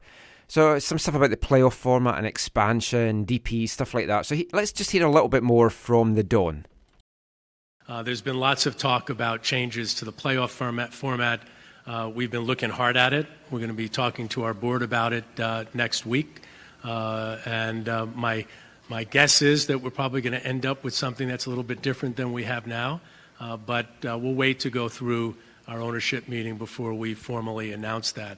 The idea here is to continually work on making the regular season become more and more important. So winning in March is as important as winning in September or October. And our playoff format, the one that we're evaluating, I think is really going to place a very, very high emphasis, strong emphasis on the regular season. Well, Grant, this is a big country. I could remember when we first started looking at expansion, and I came in at 12, went down to 10. We went up to 14 in 2005. I don't know that at that time we ever thought we'd be at the size we are now.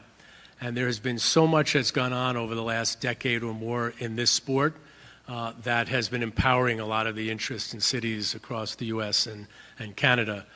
So every time that we evaluate what and how large we want the league to be, it really is in the context of what we think the country can support. We've said that we're not going to expand any further in Canada. So now it's looking at those cities that we've been in discussions with, and you know the list. And every time I make that list and I leave one out, and I get all sorts of calls from those very interested expansion groups that I forgot to mention. So there are half a dozen of them. We will grant the 28th team and make that decision sometime in the next 12 months. There's no rush. And then we're going to have to decide if we want to go forward beyond 28 teams. That's a discussion that is taking place. We'll begin to introduce the subject at our board meeting later in the middle of next week.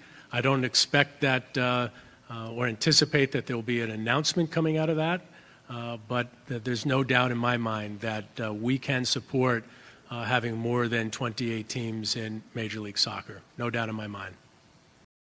We're constantly meeting as a ownership committee to our product strategy committee to look at ways that we can ensure that we're utilizing our resources to be providing the best possible product on the field. And what is that mix? How many designated players? What should they be charged against the cap? What is the investment in TAM? What kinds of discretionary spending should we have or not have? How do we incentivize our clubs to develop more players and give them more, time on the field? And all of this goes into the pot and gets stirred up. And one of the things that has been discussed is reducing the number of designated players. Certainly no decision has been made. I personally believe that we've got a pretty good formula now. It doesn't have to be that somebody is signing a player for $7 million. You've got lots of designated players that are just above what our maximum salary is that are driving great value for our league. So we'll see how that all works itself out. So the playoff format. Playoff format. You heard Don there talking a little bit about the playoff format. He said that the playoff format is going to change, but they haven't agreed on what it's going to be yet. Did they lose the napkin? So they basically, it's true what we talked about earlier, that they might change to a 7-team where the top team gets the bye, the only team that gets the bye in the conference, and then one-legged. They're still not revealing any details, but they've said... Yeah, but we'll get that about 2 weeks before the playoffs start. They're going to wait to see where teams like LAFC or they are down the road, and then they'll announce it afterwards. But they'll say the owners all know. LA are 9th in the West, so the top 9 teams in the West are going through this year. He wants it to be important. He wants the whole season to feel important, and they're going to change the playoff format accordingly. There is no way that you can make games in March as important as games in October. I just can't see how they go about doing that, unless you get bonus points for winning in March or something. Oh no, I've given them an idea. Hey, we do well in March, so maybe that's good. He talked about expansion, and he said, "There's no doubt in my mind that we can support having more than 28 teams." Which I called yes. weeks ago. I think they're going to go so obvious. They will go to either 30 or 32. They're going to 32. This is not weeks ago. We've been talking about this for years now. Well, even though he's publicly said, "Oh, we're not going past 20. We're not going past 24. We're not going past 28." No, but his last thing was, "Oh, after 28, if it goes after 28, I won't be around by then." That's what he said before. I mean, they clearly will go bigger is better, right? Well, if they go to 32, that's going to be two conferences of 16. Then you got 30 games within the conference, and then you probably got 4 crossover games per year. No, it's not even that. I think everyone plays each other once then. No, I'm just saying you have 4 games against everyone certain plays opponents. each other once. No, you're not understanding what I'm saying. You play twice your team is in the conference, then you go and you play the other conference. Only 4 teams out of them. I know. So once. I did understand what you said. Okay, so that's why I think they won't. They'll play each team once. And you have a 31 game season. No, I think they're going to. It's going to be the East and West is going to be 2 separate tables, and they're. You just looked at me like I just said something about your wife. No, they'll never go 31. They'll always go. They need 34 games. The owners will never go lower than 30. No, but maybe they'll go like USL though and just keep East and West, and the two will never meet. No, but I'm saying that's what's going to happen. That could happen, but I'm just saying that there's an option where, like, for example, they want LA and New York to play. They want that. Yeah. They'll have like those marquee games. Like how that Major League Baseball did that. They're like, oh, now we're going to have interleague play. And they only play a certain number of teams like each Columbus year. and Vancouver, that's got to be high. That's going to be everyone wants that one. How many times was that part of like the stupid Derby rivalry league? It's a Kikutamani Derby. But yeah, I mean, is there a fear that they can go too big? Because initially it was like, we don't want to be like the NASL. It does feel like there's a lot of really, really good markets, for using business speak, out there. The sad thing about this is that even though USL is restructuring to have a good possible promotion relegation setup, MLS still remains close to that. And I understand all the reasons why. We don't need to rehash all that right now.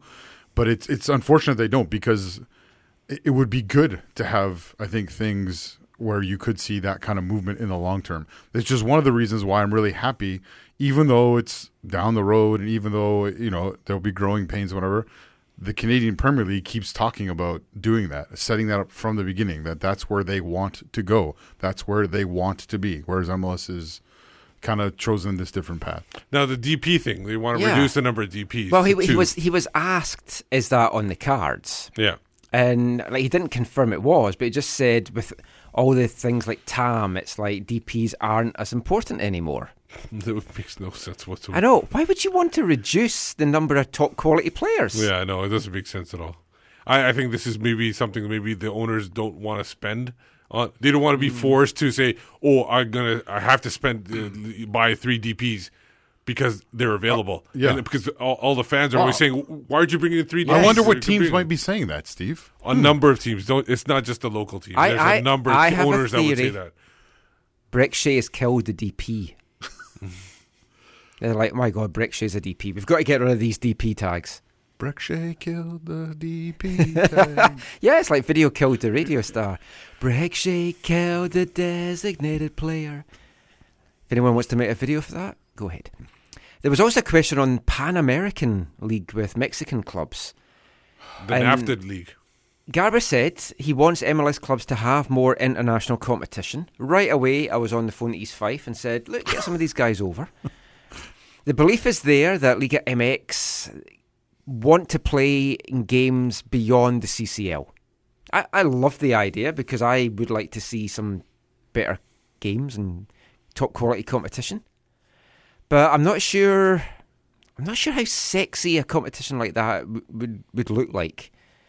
Would it put more meat on the bone with the relationship with Mexican clubs? That was the quote he had.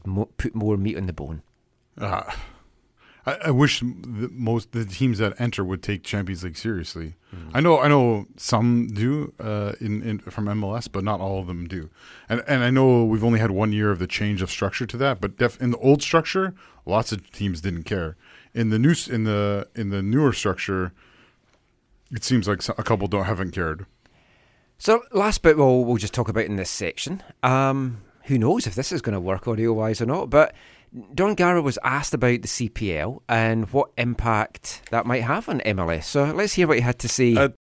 There's going to be a new professional league in Canada starting next year, the Canadian Premier League. Have you had any talks with the league so far? What do you see the relation being in the next few years, and what does it mean for the 3 Canadian teams that are in MLS right now? Well, we haven't had any talks with them at all, and that's probably something that should change. We have a very, very close relationship with the CSA, with Steve Reed and Peter Montopoli. You know, I have said from the early days that our commitment to Canadian soccer equals our commitment to American soccer. We've got 3 important clubs up north of our border, and we want to do everything we can to develop players and ensure that we could do our part so that Canada can qualify for the World Cup, perhaps before they might get an automatic bid in 2026. I think that anything that we can do to grow the game domestically on the professional level is going to be good for everybody that cares about the game, and whether that's what's happening with the USL here in the United States or what's happening with the CPL in Canada. What it means for our 3 clubs is something that still needs to be determined. You know, we have teams that have second teams. They need to have a place to play. We continue to expand our rosters. We continue to invest in player development. We want to have our players playing at the highest level. I think Canada and Canadian soccer wants our players to be playing at the highest level so that we can develop the Canadian national team to be as good as it possibly can be. So, no meetings with the CPL yet, but they really should. He's not going to meet with anybody. He's leaving it for the teams to deal with them. When he was up here a couple of months ago, he said he didn't see CPL as a threat. I don't really see why they need to, because it's a different country. Yeah. But, yeah, we'll see how all that plays out. We'll see how it plays out as well with player loan deals and second teams and stuff like that as well. The CPL, we've said it before, the CPL cannot be seen as MLS affiliated teams. I really think that would really hurt them. But loans are okay. Yeah, I mean, that's normal player movement around the world. That's fine. But if you are tagged as an affiliate of an MLS team, that is just not helpful in the long run. Death nail. Very curious to see where they go with this Whitecaps under-23 team. But we'll be back with more Whitecaps chat after this. Hi, I'm Marcel de Jong, and you're listening to the AFTN Soccer Show.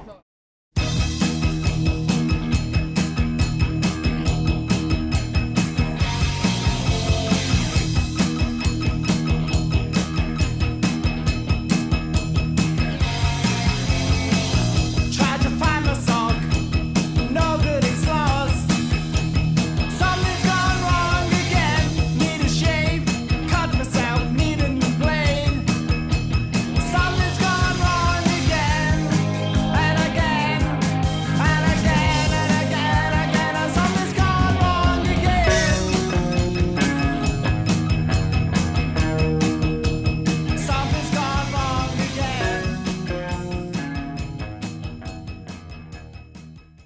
The Buzzcocks again with Something's Gone Wrong Again. Kind of summed up Vancouver Whitecaps' defence, at least, in the 2018 season. It did feel like time and time again, you'd be looking at games and going, oh, something's gone wrong again. And we're going to talk about the Whitecaps. Part 3 of our Whitecaps year in review, May to July, in this part of the AFTN Soccer Show on CITR Radio, 101.9 FM. It wasn't a great period for the Whitecaps, and you can definitely point lots of little fingers to say that this is maybe where we went off the tracks a little bit. Ba-dum, ba-dum.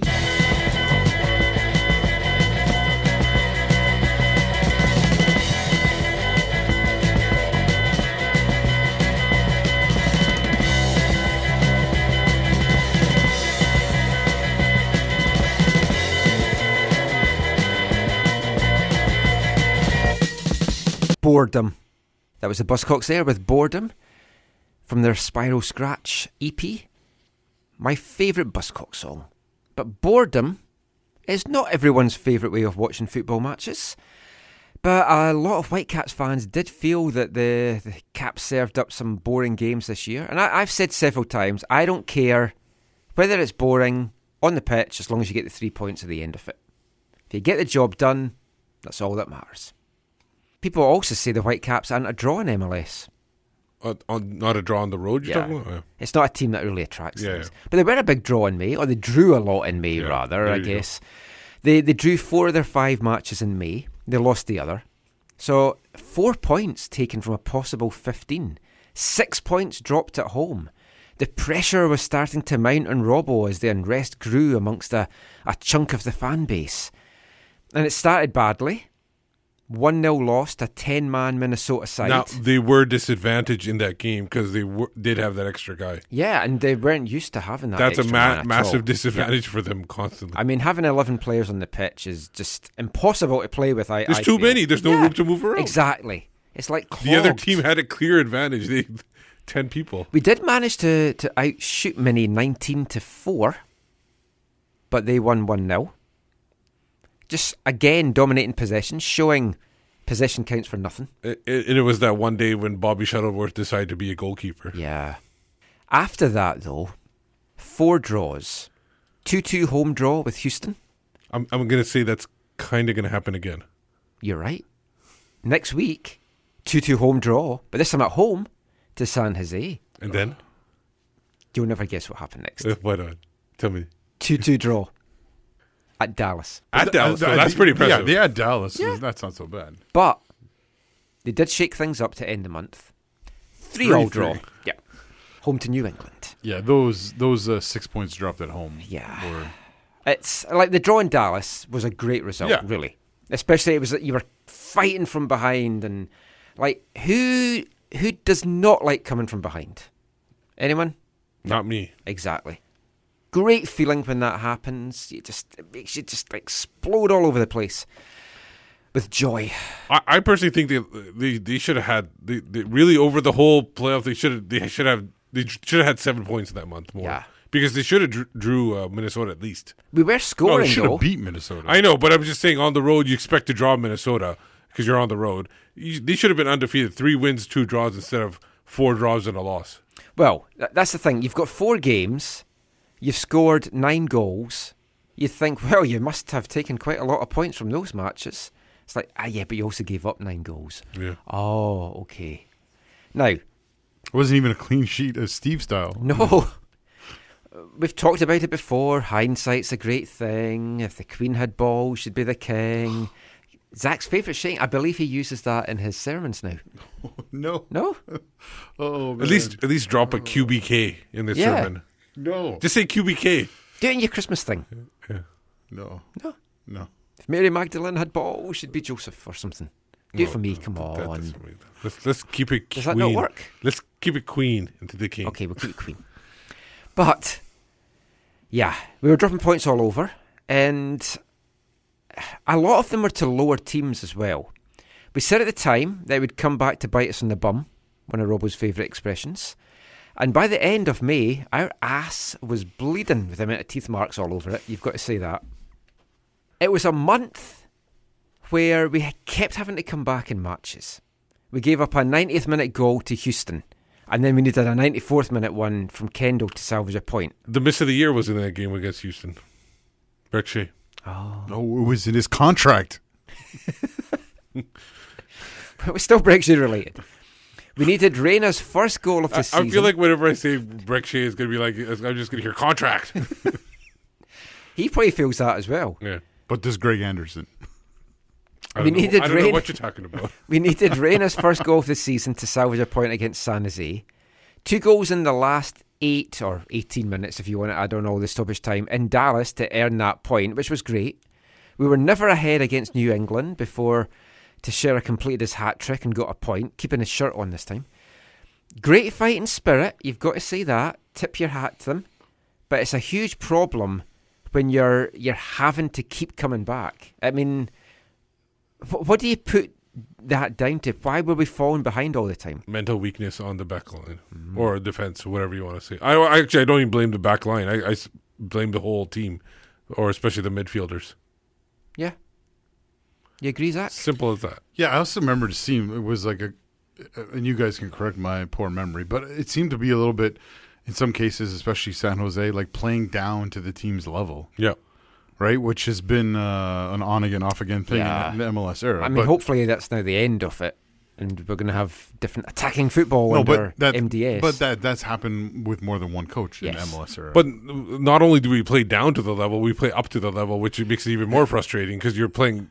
Yeah. When you play the good teams, you play well. You tie Dallas in Dallas, which is a tough place, right? And then you drop points at home, easy teams. And as you like to commonly say, the coach can only do so much. It's when the players go out on the field. Exactly. Yep. But I mean, any one of those draws, you turn that into a win. That's the playoff. That's the sad reality of it, really. And again, hindsight is a great thing, and every team can pinpoint where they've lost points and how they could have done better. But this was a significant stretch. It was. And the slow starts were not helping. And at some point, you can't keep coming back. You can't keep giving 2 goals up and expect to get things from matches either. One of the players who had a really slow start was Jordi Reyna. Now, he had a great year in the end. He got 6 goals and 11 assists, matching the goals that he got last year. He did play more games this year, 8 games more. 11 assists, fantastic. Again, what do you put that slow start to? Was it his off-field troubles in Peru? How could it not be? Yeah, I think. Well, everyone kept saying, "No, he's fine. He's good. He's balanced. He's mentally in." What else are they going to say? Yeah, they're going to say no. He's not. He's not really exactly. fit. He's not really mentally ready. We in those kind of situations. I like honesty.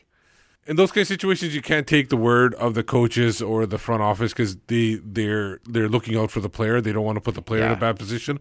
But you can tell clearly that when a player's struggling like that, when they have the ability to play at a high level, it's something that's bugging them. And it's clearly that it was that. It's hard not to believe when you're in that situation. I still feel, I know, like he's an important player to us. I just feel he is a guy, like if we want to make a big splash and bring in a guy from another team, Reyna's your guy to trade.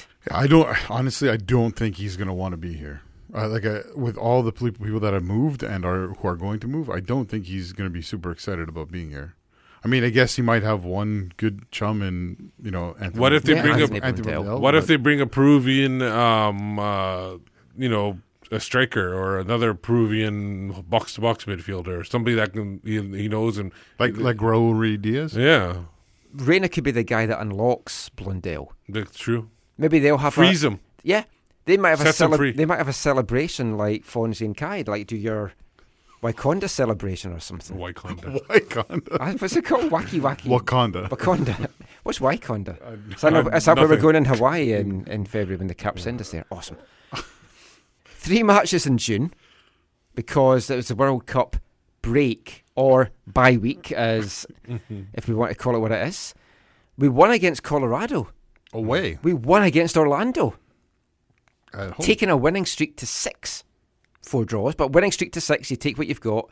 Then we lost to Philly before the bye week. And it's always a question as to what's the team going to come back like. This is when Steve will mention Montreal. Well, the lost to Philly was after the bye. Was Philly after the bye? Yes. Oh. That's why that was the comeback. Pure and inconsistent is the answer. That's how we came back then. I remember that year when they played Montreal. He's going to be an old man sitting on a park bench. 2014. I remember. Yeah. It was 2014, right? Yeah. I still remember 9 defenders that we played against. Yeah. Oh no, I've set him off. What was the score that day, Just Steve? don't mention Goalless, Alain goalless Rochette. draw. Don't mention Alain Rochette, or else we'll go here. He was gone by then. I know. Yeah. July saw some real highs and some real lows. Started low, man. 5 matches, 2 wins, 3 losses. Canada Day. Yeah, 3 out of 4 losses to start the month, including that Canada Day game. 1-0 at home to Colorado Yeah. on Canada Day. That was bad. We had 2 Scots in the lineup. Canada Day debacle. Yeah. I did an interview with Sam Nicholson after that game that I've never run. I just remembered it. Oh, let's play it now. Yeah, okay. How about for the Christmas? Yeah, we'll save Sam for Christmas. Nothing says Christmas like an angry Scottish guy. Hence the Grinch. I'm going to see that tomorrow. But, yeah, I mean, that Colorado loss was particularly unforgivable. The 3-1 loss to DC, I think you could kind of maybe say it was expected. It was the opening of the new stadium. Goal. But, yeah, we talked about potentially goal of the season, but it meant nothing. So It was still a great goal. Yeah. It made you feel less crap at the end of the game. Did it? And it might have added $1 million or $2 million to the selling price. You never know. But I think all those performances were kind of put into perspective because the Whitecaps went down to Seattle. And that 2-0 loss down there was something else. You skipped the Voyageurs Cup. Okay. I'm just looking at Emma. Okay, sorry. I actually forgot all about the Voyageurs Cup. That kicked off and yeah. Well, we beat we'll come to Montreal. that in a sec then. We beat Montreal. Let's get down to Seattle. There's your recap. Let's get down to Seattle. Yeah. How are we getting there? I went the night before. Oh. Or did I? I can't I went the remember morning now. of. I was there in spirit. Actually, So were some of the players, I think. Yeah. They weren't there physically. I feel like I was there more than they were. That was the first Seattle MLS era game that I went and I think arrived at shortly before, right about kickoff. Shocking. It was weird. Oh no, I did go down in the morning, and it was a nice breakfast brunch. I remember that in the press box. That's clearly what happened. They didn't feel your presence before the match. It was too late by the time kickoff happened. And then we went home. That was it. So then after that, 2-0 loss. Juarez was on the pitch going, "Where's Zach? Where's Zach?" He grabbing the referee, going, "Where's Zachary Meisenheimer?" That was Danielle had a unfortunate. Yes, moment, he didn't have a great start the handball? to that match. That wasn't handball, right? Handball, bad tackle, falling over, me shouting abuse at him. Yeah, all those things. It was a nightmare. And then Effie was trying to raise the spirits of the squad. Yes. Yeah, Effie got sent off. Arguably the sending off of the year, but you've still got to share his jersey. He thought the referee was a table, I think. He was trying to rearrange him. He's passionate, man. I still think Brek Shea's contract is the send off of the year. It sent him off in Vancouver with $745,000. Effie spoke on the Monday and he was very apologetic. He knew he'd let everyone down. Yeah. He let himself down. That was nice. But it's passion. Yes. I get that. I like players with passion. We're going to buy him out, probably. Oh, yeah, I've seen the reports of that. Yes, there has been reports, and we'd heard about this a little bit ago, and we didn't say anything about it. But the rumours are we are going to use our one buyout to buy out Effie Juarez's contract. I can't even remember if I said this on the show or to you guys after, but when we were talking to MDS or whatever, we're like, have you talked to your new bosses about the one buyout clause for your? And he just looked at us. it was a very much. And then he looked at long pause, and then just a slight nod, and then he didn't say anything else.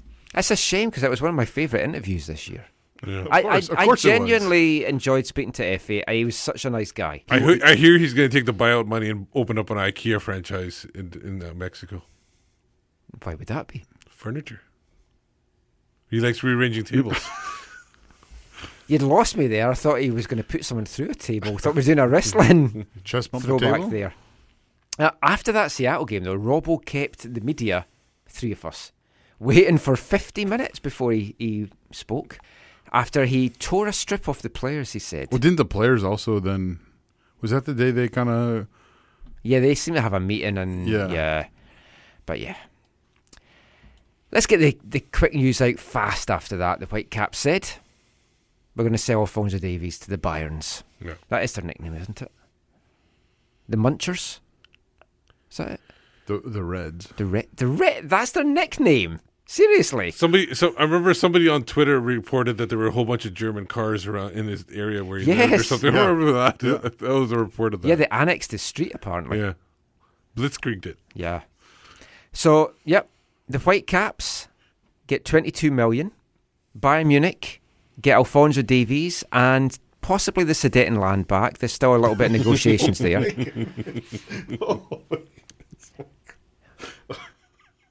I did world history at school. What can I say? I wanted to be a history teacher. That's a deep, deep, deep cut. It was, I don't know, more exciting than the Versailles Treaty. That's all I've got. I can't go even. I feel like we're going to have footnotes for this podcast so people can look up this stuff. How you feeling now about that move? I think it's a good move for him. Robin's saying that he's going to be leaving Bayern. Yeah, we talked about it last week. Ribéry. Official. No, Ribéry is technically not official. No, not official, but there are a lot of people saying that it's going to happen. Yes. Including our friend Manuel Wirth. Yeah. But he'll say anything anti-Bayern because he's Zexig. And Fonzie scored... He's 59 plus 1. Fonzie scored 3 goals this week. In training? No, some weird exhibition game or youth game or something. Oh, he was allowed to play? It was a friendly. Did I dream this? I could have sworn I read this, but yeah, maybe I didn't.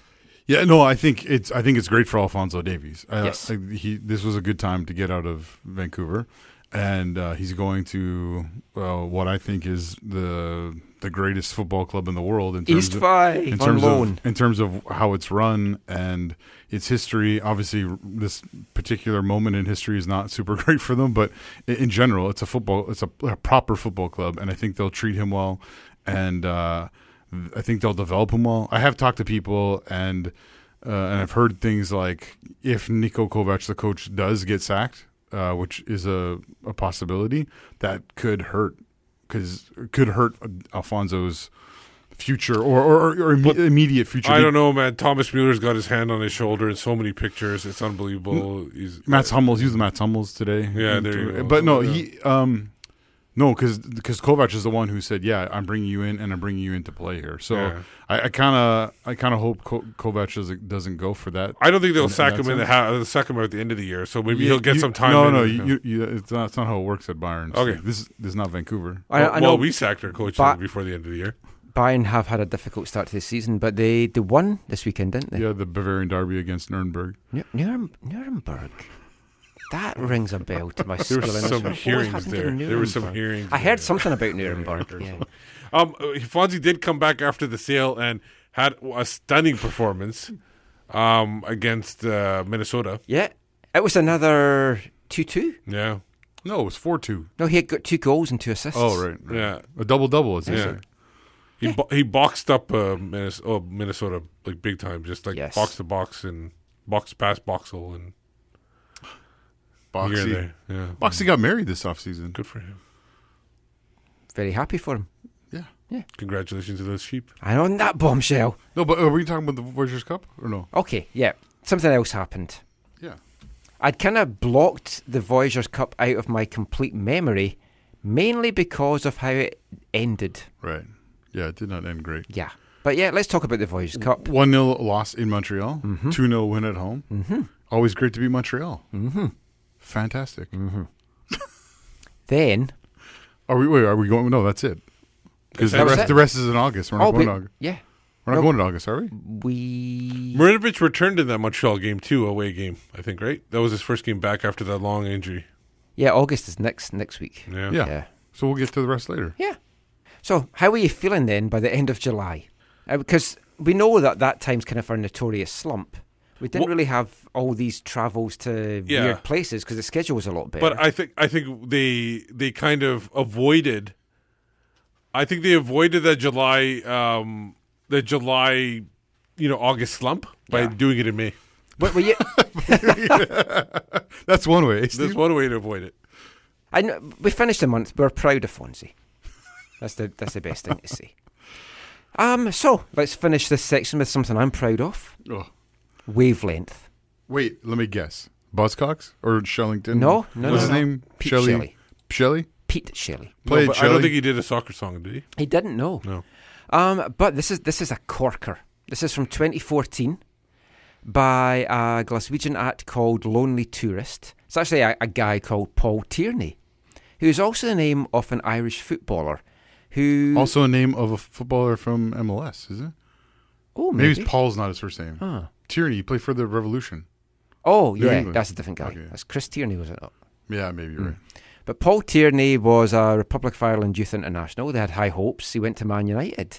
Never quite lived up to what was expected, and then just went plummeting down the depths of the lower leagues of English football, ending up in Scotland. This is the ballad of Paul Tierney. You're the best player the skills had, son. You're the only talent in that dressing room. If it was up to me, you'd stay here and teach with me. But the scouts are crying out for a left back with your pacing clown. Within 6 months it's Man United. Through the ranks where George Best started.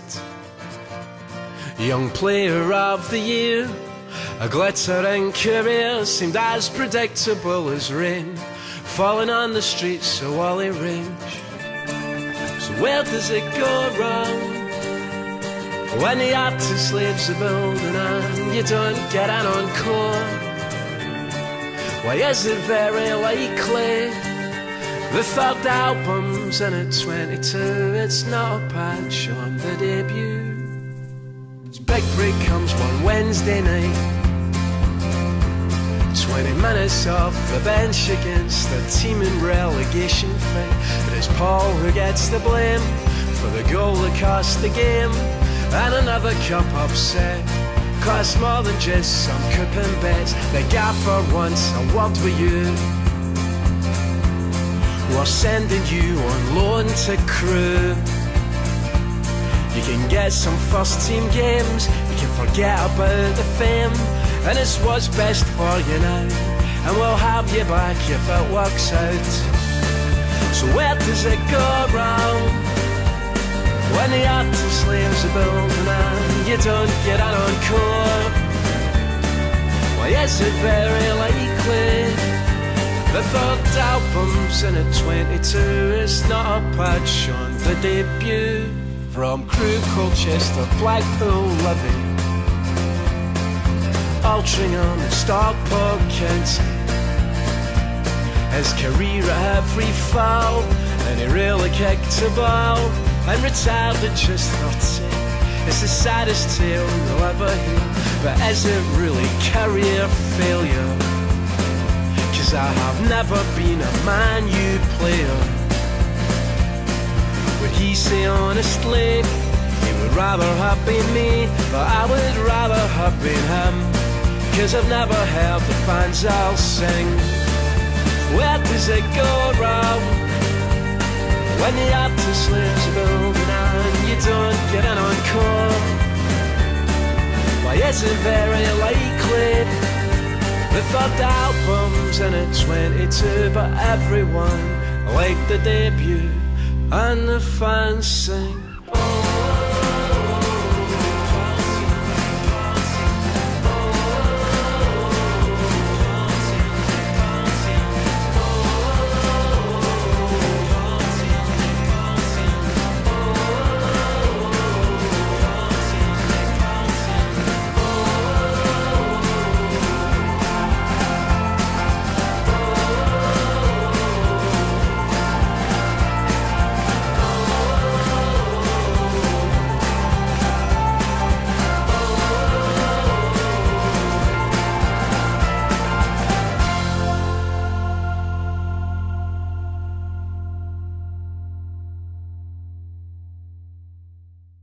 Lonely Tourist there from 2014 with the ballad of Paul Tierney, Paul Tierney.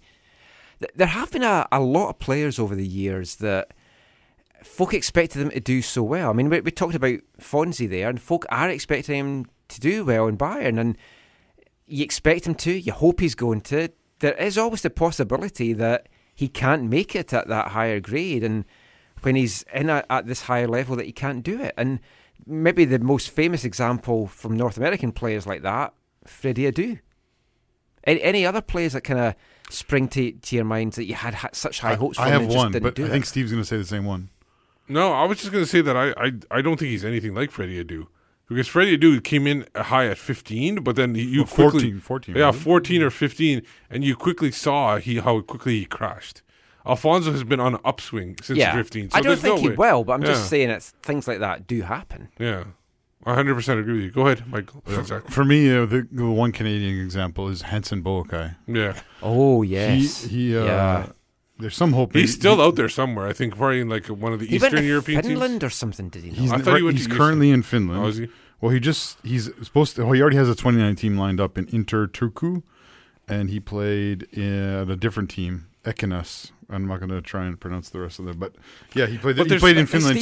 Scored six goals in 23 matches. But there's so many like Canadian players out there that they've been named Canadian Youth Player of the Year, and then it didn't. Oh, yeah. And this is all because Bryce Alderson. And the main reason it was because they didn't have anywhere to play.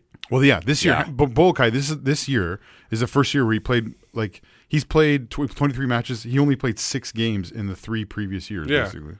Like a guy like, for example, like he probably maybe didn't have very much, but at the time there was a lot of talk about Ethan Gage.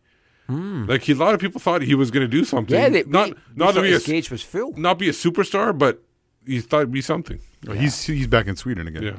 Sweden. These are the players I do expect to see in the CPL down the road. Down the road. Anyway, we're going to have some CPL talk and some Canadian women's national team talk and a lot more after this. I'm David Edgar, and you're listening to the AFTN Soccer Show.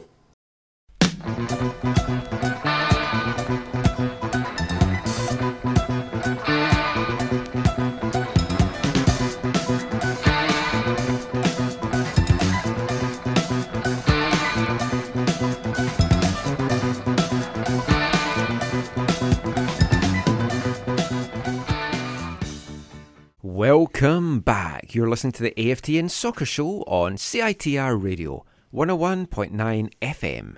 And Steve, tell us what that music was, because it was non-Buzzcocks. No, it was the theme song for a favorite of mine, favorite wrestler, Dynamite Kid, when he was wrestling in Japan. Oh. It's got the song called Car Wars. I don't know what it had to do with anything. I think it was just somebody just brought 2 words together and put it in there.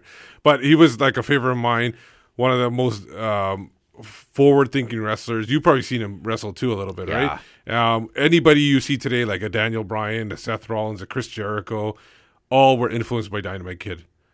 Came through. I saw him at first Calgary Stampede Wrestling, but he's had huge matches in thing. He's one of the toughest guys. One time he had a broken back, but the British Bulldogs were tag team champions, and they had to give it up, the title. So basically, he had to be walk with a broken back to the ring, and he just stood on the apron while Davey Boy Smith lost the belts. Now, you said he is one of the toughest guys. He was. He passed away this week, yeah. And he was not. Cheery show. He definitely wasn't a pleasant guy either, from what a lot of people say. He was a pretty much a bastard, if you want to call it. And he was English. Chris Jericho told a story about how he talked to him in a bar or something, and he just told him to F off kid when Jericho was a kid. Who hasn't done that, though? No, who hasn't? To Jericho? No, it's to anyone. Oh. I'm grumpy. I don't think I have. Oh. No, but a great guy. Obviously, British Bulldog went away a little while ago, and now Dynamite Kid. And he was one of the first guys that you got watching in wrestling. Oh, yeah. Brought me into it. One of my favorites. And I just tweeted about, I mentioned them the day before he passed away. So, yeah. I know, it's like the Buzzcocks. I was just looking at their gigs that they had planned for 2019, and they had a great gig coming up in June at the Albert Hall that I was thinking of maybe even going over to. It was them, Fife punk band The Skids, and Penetration, who I love Penetration. But sadly, that will no longer be happening. We're going to do BC Soccer Web headlines in this part, but just before we do, I just want to read some tweets from some of our listeners that we've got from during the show. Joe Knutson says, McBean, no. Matix, no. Ricketts, maybe. He says, Blondell and Coline figure in our mix, so I'd say it'd be nice to get 2 forwards that are Vela and Rossi-like. So he'd say no to Ricketts, but he's someone like Movisissian. He says, we need a good number 10 to be successful, and he's not had that in RSL in Chicago, so to quote Caleb, a hard no. I'm not sure it's pronounced Knutson, but... It's not. Joel's a good guy. He works at BC Place. I would say Knutson. I think it was Knutson, probably. Oh. I think you're correct, Steve, on the pronunciation. Point for Steve. Chris Harrop, he says, what about Jose Villarreal? He's a bit of an enigma, hasn't played much at all. There could still be something there. Might just be a case of finding the right coach and club situation for him to find his form. How many rocks are we going to overturn to find some crabs that might turn into king crabs? But the thing is, if you have a good feeling, like I think a couple years ago, was it last year, Zardes from Galaxy? Jizzy, was picked up. I would take Jizzy. But he was picked up by the Crew. And look at a good season he had. 19 goals. Yeah, but that wasn't a nothing pickup. That was like there was lots of TAM No, that was it Ola Kamara draft, wasn't it? No. Was it a trade? Yeah, it was part of the Ola Kamara, wasn't it? I thought he was in the draft or something. There was lots of money involved there. I take that wasn't a nothing trade. I stand corrected. I was thinking about Jizzy over the weekend, and I thought he could be a guy we could make a play for to replace Kamara. I wouldn't be averse to that. I would like to interview him, actually. Mm-hmm. Because then we could have, he's just a rascal, Jizzy Rascal. He's just a rascal, Jizzy Rascal. No, you don't know that song? I don't think that's going to happen, Michael. Oh. I still say my number one target is Albert Ellis to play on the wing from within MLS. Rather have Albert Ellis. I want Kyoto on the other side. Graham Took at Chelsea Took says, I like Mulholland. Cheap, I think. Box-to-box midfielder. Brenton replied to that, though. I think he was decent about 3 years ago. Whitecap Scarf says 170,000 salary for Zach McMath, more than Marinovic. If he is the backup, that's too much. I'm not sure he's going to be the backup though. Peter Hicken talked about we're talking about, who was it that had been sent off twice? What's his name? PC. Oh yeah, Jizzy, not Jizzy, Gyro. Hero. It's pronounced. It's just in my I think it's pronounced Hero if you read the press release. It's Hero. Hero. He's from the Framed Club. Corinthians. We're holding out for a hero. The Framed Club. So he is Brazilian, so you expect it to be like a Japanese pronunciation on his name. Hero. Why? Because didn't a lot of Brazilians play for Japan initially, like when they were first around the World Cup? Yeah. So I thought there was a connection there, maybe. Anyway, Peter Hickens says, I watched one of those games where he was sent off. He got Ted Uncled. Uncle sent off 3 Orlando players for that one. Oh, I remember that. I remember that as well. He says it wasn't his fault. I do remember that. Joel Knutson sent us another tweet that says, McMath has been $, and if not for Colorado's Damasery signing Howard, he would still be the number one keeper. 8,000 more than Marinovic, but better. Command of the net.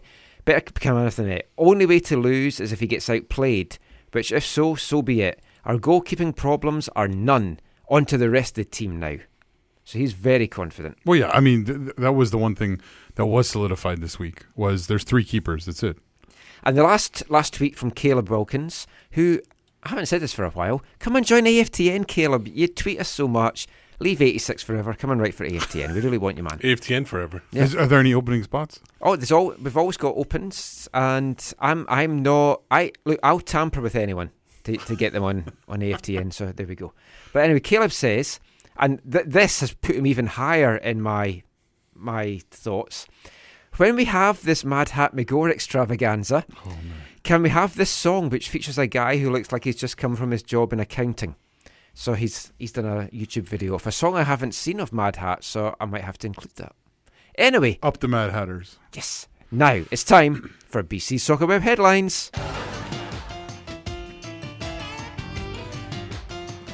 BC Soccer Web Headlines is brought to you in partnership with bcsoccerweb.com, your one-stop site for local, national and international news, stories, links and a lot more beside. Make it part of your daily routine, morning, noon and night. Check out bcsoccerweb.com. And what has been catching those glorious blue pool eyes of yours this week, Steve? Oh, some big news. First of all, let's do a couple updates. Who's in prison this week, Steve? Huh? Who's in prison this week, Steve? We'll talk about that later. Copa Libertadores finally had their second leg. Yes, and I haven't got a chance to see the highlights yet because I was out today. Oh, let's not spoil it. I know the result. Okay. I know who won. Yeah. So River won 3-1 over Boca Juniors, the 5-3 on aggregate. After extra time. Yeah. So congratulations to them, not to the fans or the rioters. Riot. They did riot. Whatever they did. Football violence. Oh, that's coming up in February. Yeah, I know. It's a good month for it. There's a Man City is actually in the headlines a little bit here and there. First of all, because they lost. Well, they lost also, but then they're also facing apparently repercussions for misleading UEFA on finances. This is coming from the football leagues. No chair for Michael this week. They're going to be reopening previous cases that they had been previously closed. This all could lead to a ban from Champions League next year. Which means the fifth place team from the English Premier League would advance instead of them. That's assuming they're going to finish in the top four. There's also obviously because of this they would lose money from playing in the Champions League, and probably a transfer ban too would be in order. And I feel that would make Dwayne Rollins unhappy, so that would be fantastic. Yeah, it would make my nephew very unhappy too. It would. It's almost like UEFA's not going to shake Pep's hand. Yeah, and I don't think he wants to shake theirs. More Man City news. Yeah, Raheem Sterling. He was in that Chelsea game that you talked about. Yeah. He was. There was some kind of racial taunt. Now, he laughed it off at the time. You could see him laughing it off. And the next day, he actually wasn't even bothered. Right, he had an Instagram post. He says he wasn't even bothered by what was going on there. He was more upset at the way the newspapers are kind of taunting, getting people all riled up. And he with gave this. two really interesting examples. Yeah. I read this to my wife today, and she was like, "What?" So essentially, these are the headlines. She doesn't understand me. Now, one is a black player, one's a white player, and you can guess which one was who voted for which headline fit which one. First headline: Manchester starlet Phil Foden buys a new £2 million home for his mum. Second headline: young Manchester City footballer 20 on £25,000 a week splashes out on mansion on the market for £2.2 million despite having never started a Premier League match. That's a one hell of a headline, long too. So, guess which one is for which? I'm going to guess that the black player was the second one. Yes, you're right. Because I read that earlier. Oh yeah, that's right. But yeah, it was incredible. They are months apart, and obviously, as we know, the people that write the articles don't tend to do the headlines. Yeah, we were always used to say that. Yeah, I didn't write the headline. Both players also play for Man City in that example as well. You allow me to write the headline sometimes for the match report if I have enough time to write it. If it's a good pun. Yeah, exactly. I And alliteration too. Yeah. You like alliteration, I know. Now, they were talking about this morning on TSN or Sportsnet, whatever channel had the game. No, only for the rest of this year. DAZN next year. Yes. Looking forward to that. Please, just get the Bundesliga on. I want the Bundesliga somewhere I can watch every I want FA Cup, so I don't have to get Sportsnet World. Nobody's confirmed that yet. It's just reports. Yes, it was in the Athletic. But yeah, they talked about this Raheem Sterling thing today, and they showed the clip, which they said was of the incident where he was being racially abused, and he laughed it off. Now, if that was the exact clip that they showed, it was four guys in the front row. Yes, they were saying one of the guys, and somebody said that if you read their lips, you can tell what they're saying. And so it was those guys in the front row. It was in the article. One of the articles I saw, they circled the guy with the white hair and the glasses. Because I think it was him wearing a blue jacket. There's five guys. There's three guys, one guy, and another guy. So the three guys are shouting. The guy in the end is shouting, and then this guy here, the second from the left, is not shouting. He's black in amongst these guys that are apparently doing this racial abuse. I didn't notice that at all. Mm-hmm. Okay. But you're in the front row, racially abusing a guy. What are you thinking of? No.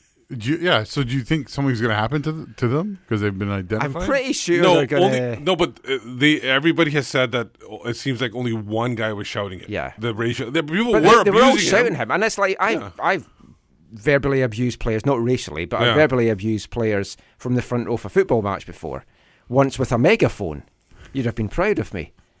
So much so that the player said, I'm going to come and shove that megaphone up your ass. And that made you proud. Yeah. I was at Montrose, I remember it well. Oh, it was going to be Swangard. Oh, no. Okay, so Thought it was yeah, Peter It was Byers. our own player. it's an interesting story, and then I think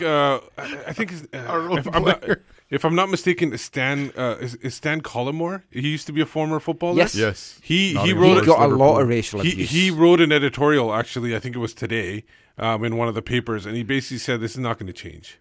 This stuff is not going to change. There's no point, like, even discussing it at this point. A lot of people are saying it's getting worse and worse. Racism is getting worse. Yeah. I'd retweeted some guy's quote who was basically saying that with racism at football and all this other racism, it's like we've gone back to the 1960s. Yeah. Well, do you really think because it's bad or getting worse, you should stop trying to combat it? No. That doesn't sound... No, Collymore was just... I don't think we were. No, but campaigning for Collymore. that. Collymore in the article would just seem like a frustrated guy that just Okay. didn't see the end of it. That's what he was trying to say. Which is, it's for him to share his perspective. I just, you.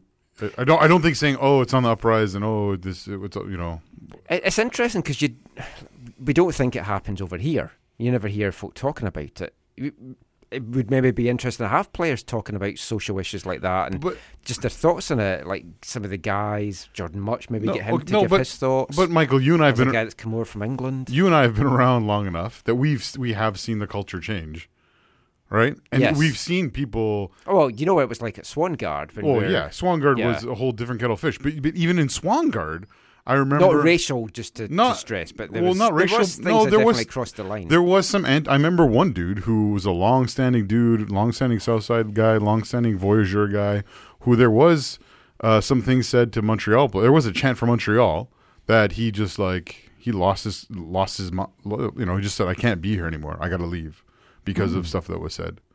But you've seen it change. Yeah, you've seen it drastically change. Yeah. The next story, it's a good thing they didn't play the Copa Libertadores final in France because it most likely was going to get postponed. Half the league matches I think it was postponed. the Boca and River Plate fans that got lost. Yeah. Half the matches for the French league were postponed.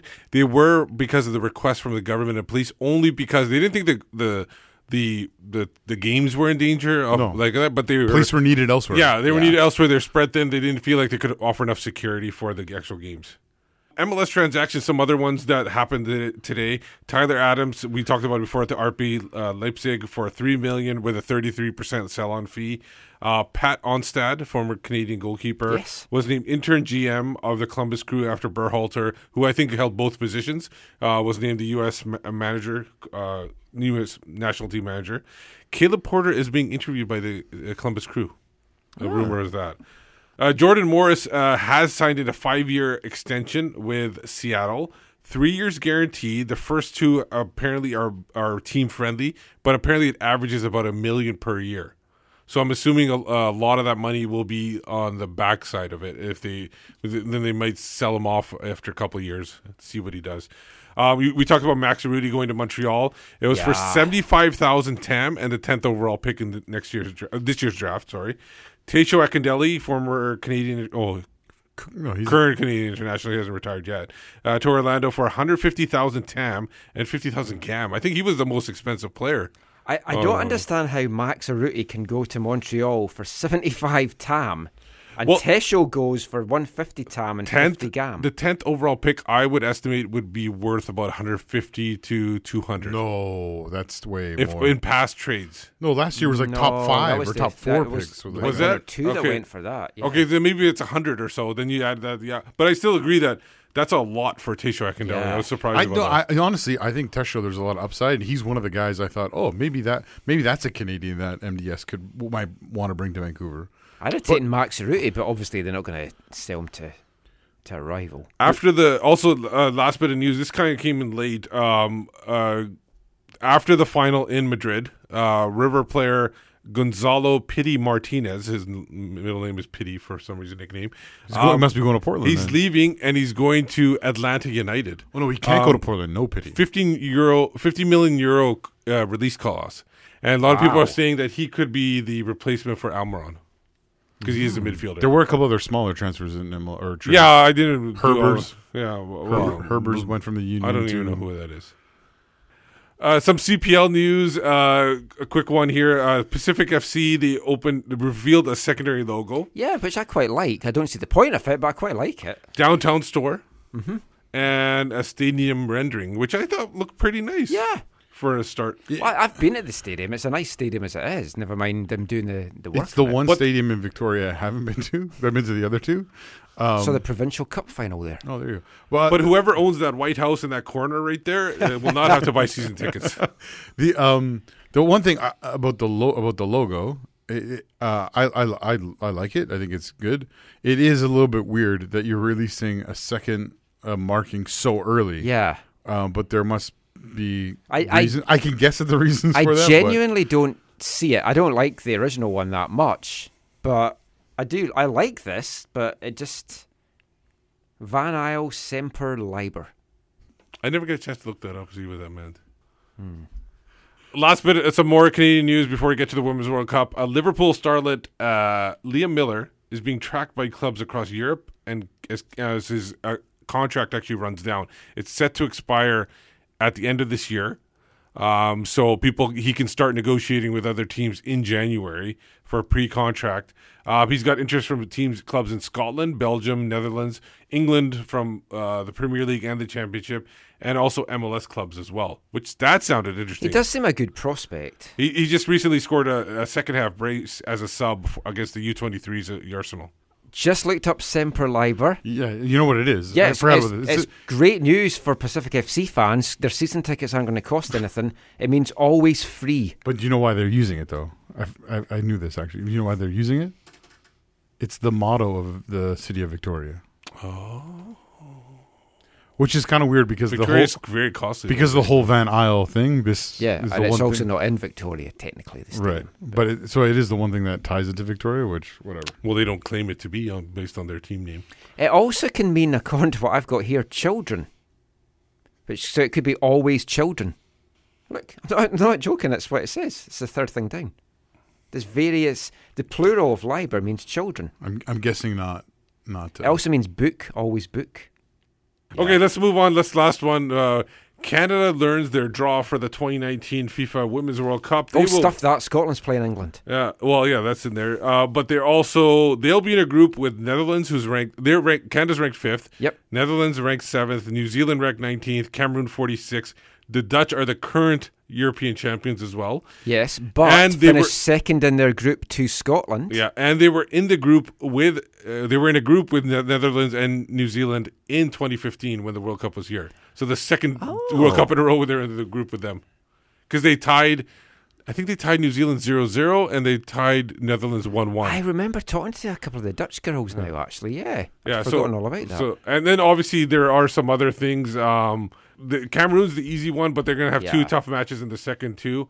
And then they got they played New Zealand. And the first game on June 10th, which is Bailey Protect the Butch's birthday. If he makes it to that, he'd be 15. I don't know if one of you just said this, but I don't think it's that easy of a group. I think it's a piss easy group. No, it's not. It's a hard group. Holland is really good. Cameroon could. Scotland finished above them, and Scotland aren't that good. In the women's game? Yeah. That could have been a fluke. Remember, Scotland's playing England. I texted you about that. That could have been a fluke. Holland has been really good. And so I think they got to be careful. Holland. Cameroon, it's kind of like you don't know what to expect. I think that Cameroon had like a 6-0 win at the last World Cup against, I want to say Ecuador, but I think it was at BC Place. And then, New Zealand, you hope they can beat New Zealand, but I mean, they just lost them at the U17. Yeah, that crossed my mind. But I don't think the U17s are going to be playing each other in this game. But the thing is I think the one thing that was mentioned is they feel they've gotten better since 2015 as a team as a whole. So I think they feel they can take this group and advance. Yeah, hopefully. I think it'll be a battle for first top spot in that last game. The other thing is no Herdman.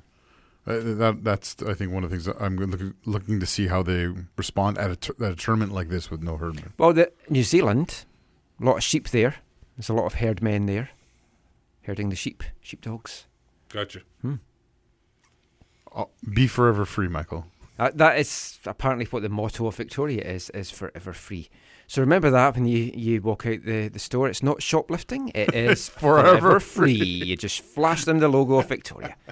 But that is it for this episode of the AFTN Soccer Show, which is forever free on CITR Radio. Just before we go, don't quite know how we got to 127. Our shows are longer in the off-season. How is this even possible? We talk about this. Yeah. There's more to talk about. I didn't even get to play my new game, What's Inside Zachary Adam Meisenheimer. Oh, man. It's a cracker. You're going to love this. There's a cracker inside me? There's a cracker inside. It's going to go off.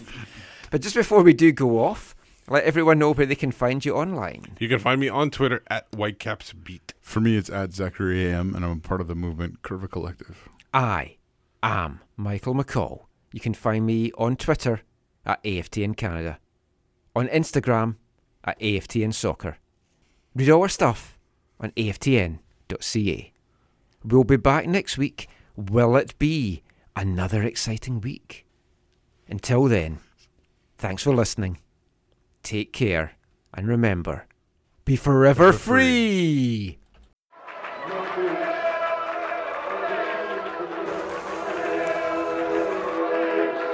Going to your first match is an experience you never forget. The atmosphere of what's going on around the pitch looks beautiful, and you always look and go, wow, I'd love to play here one day. If you get the bug, it's going to stay with you for life.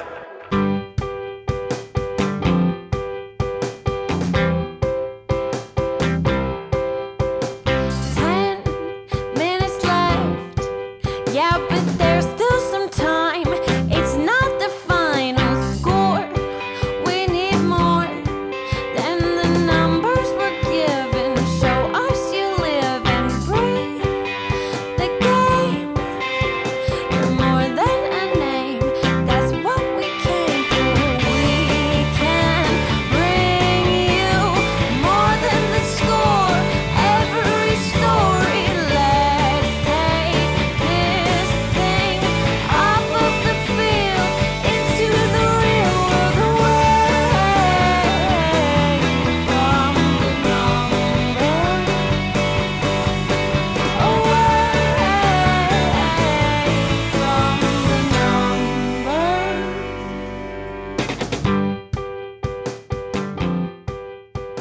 AFTN.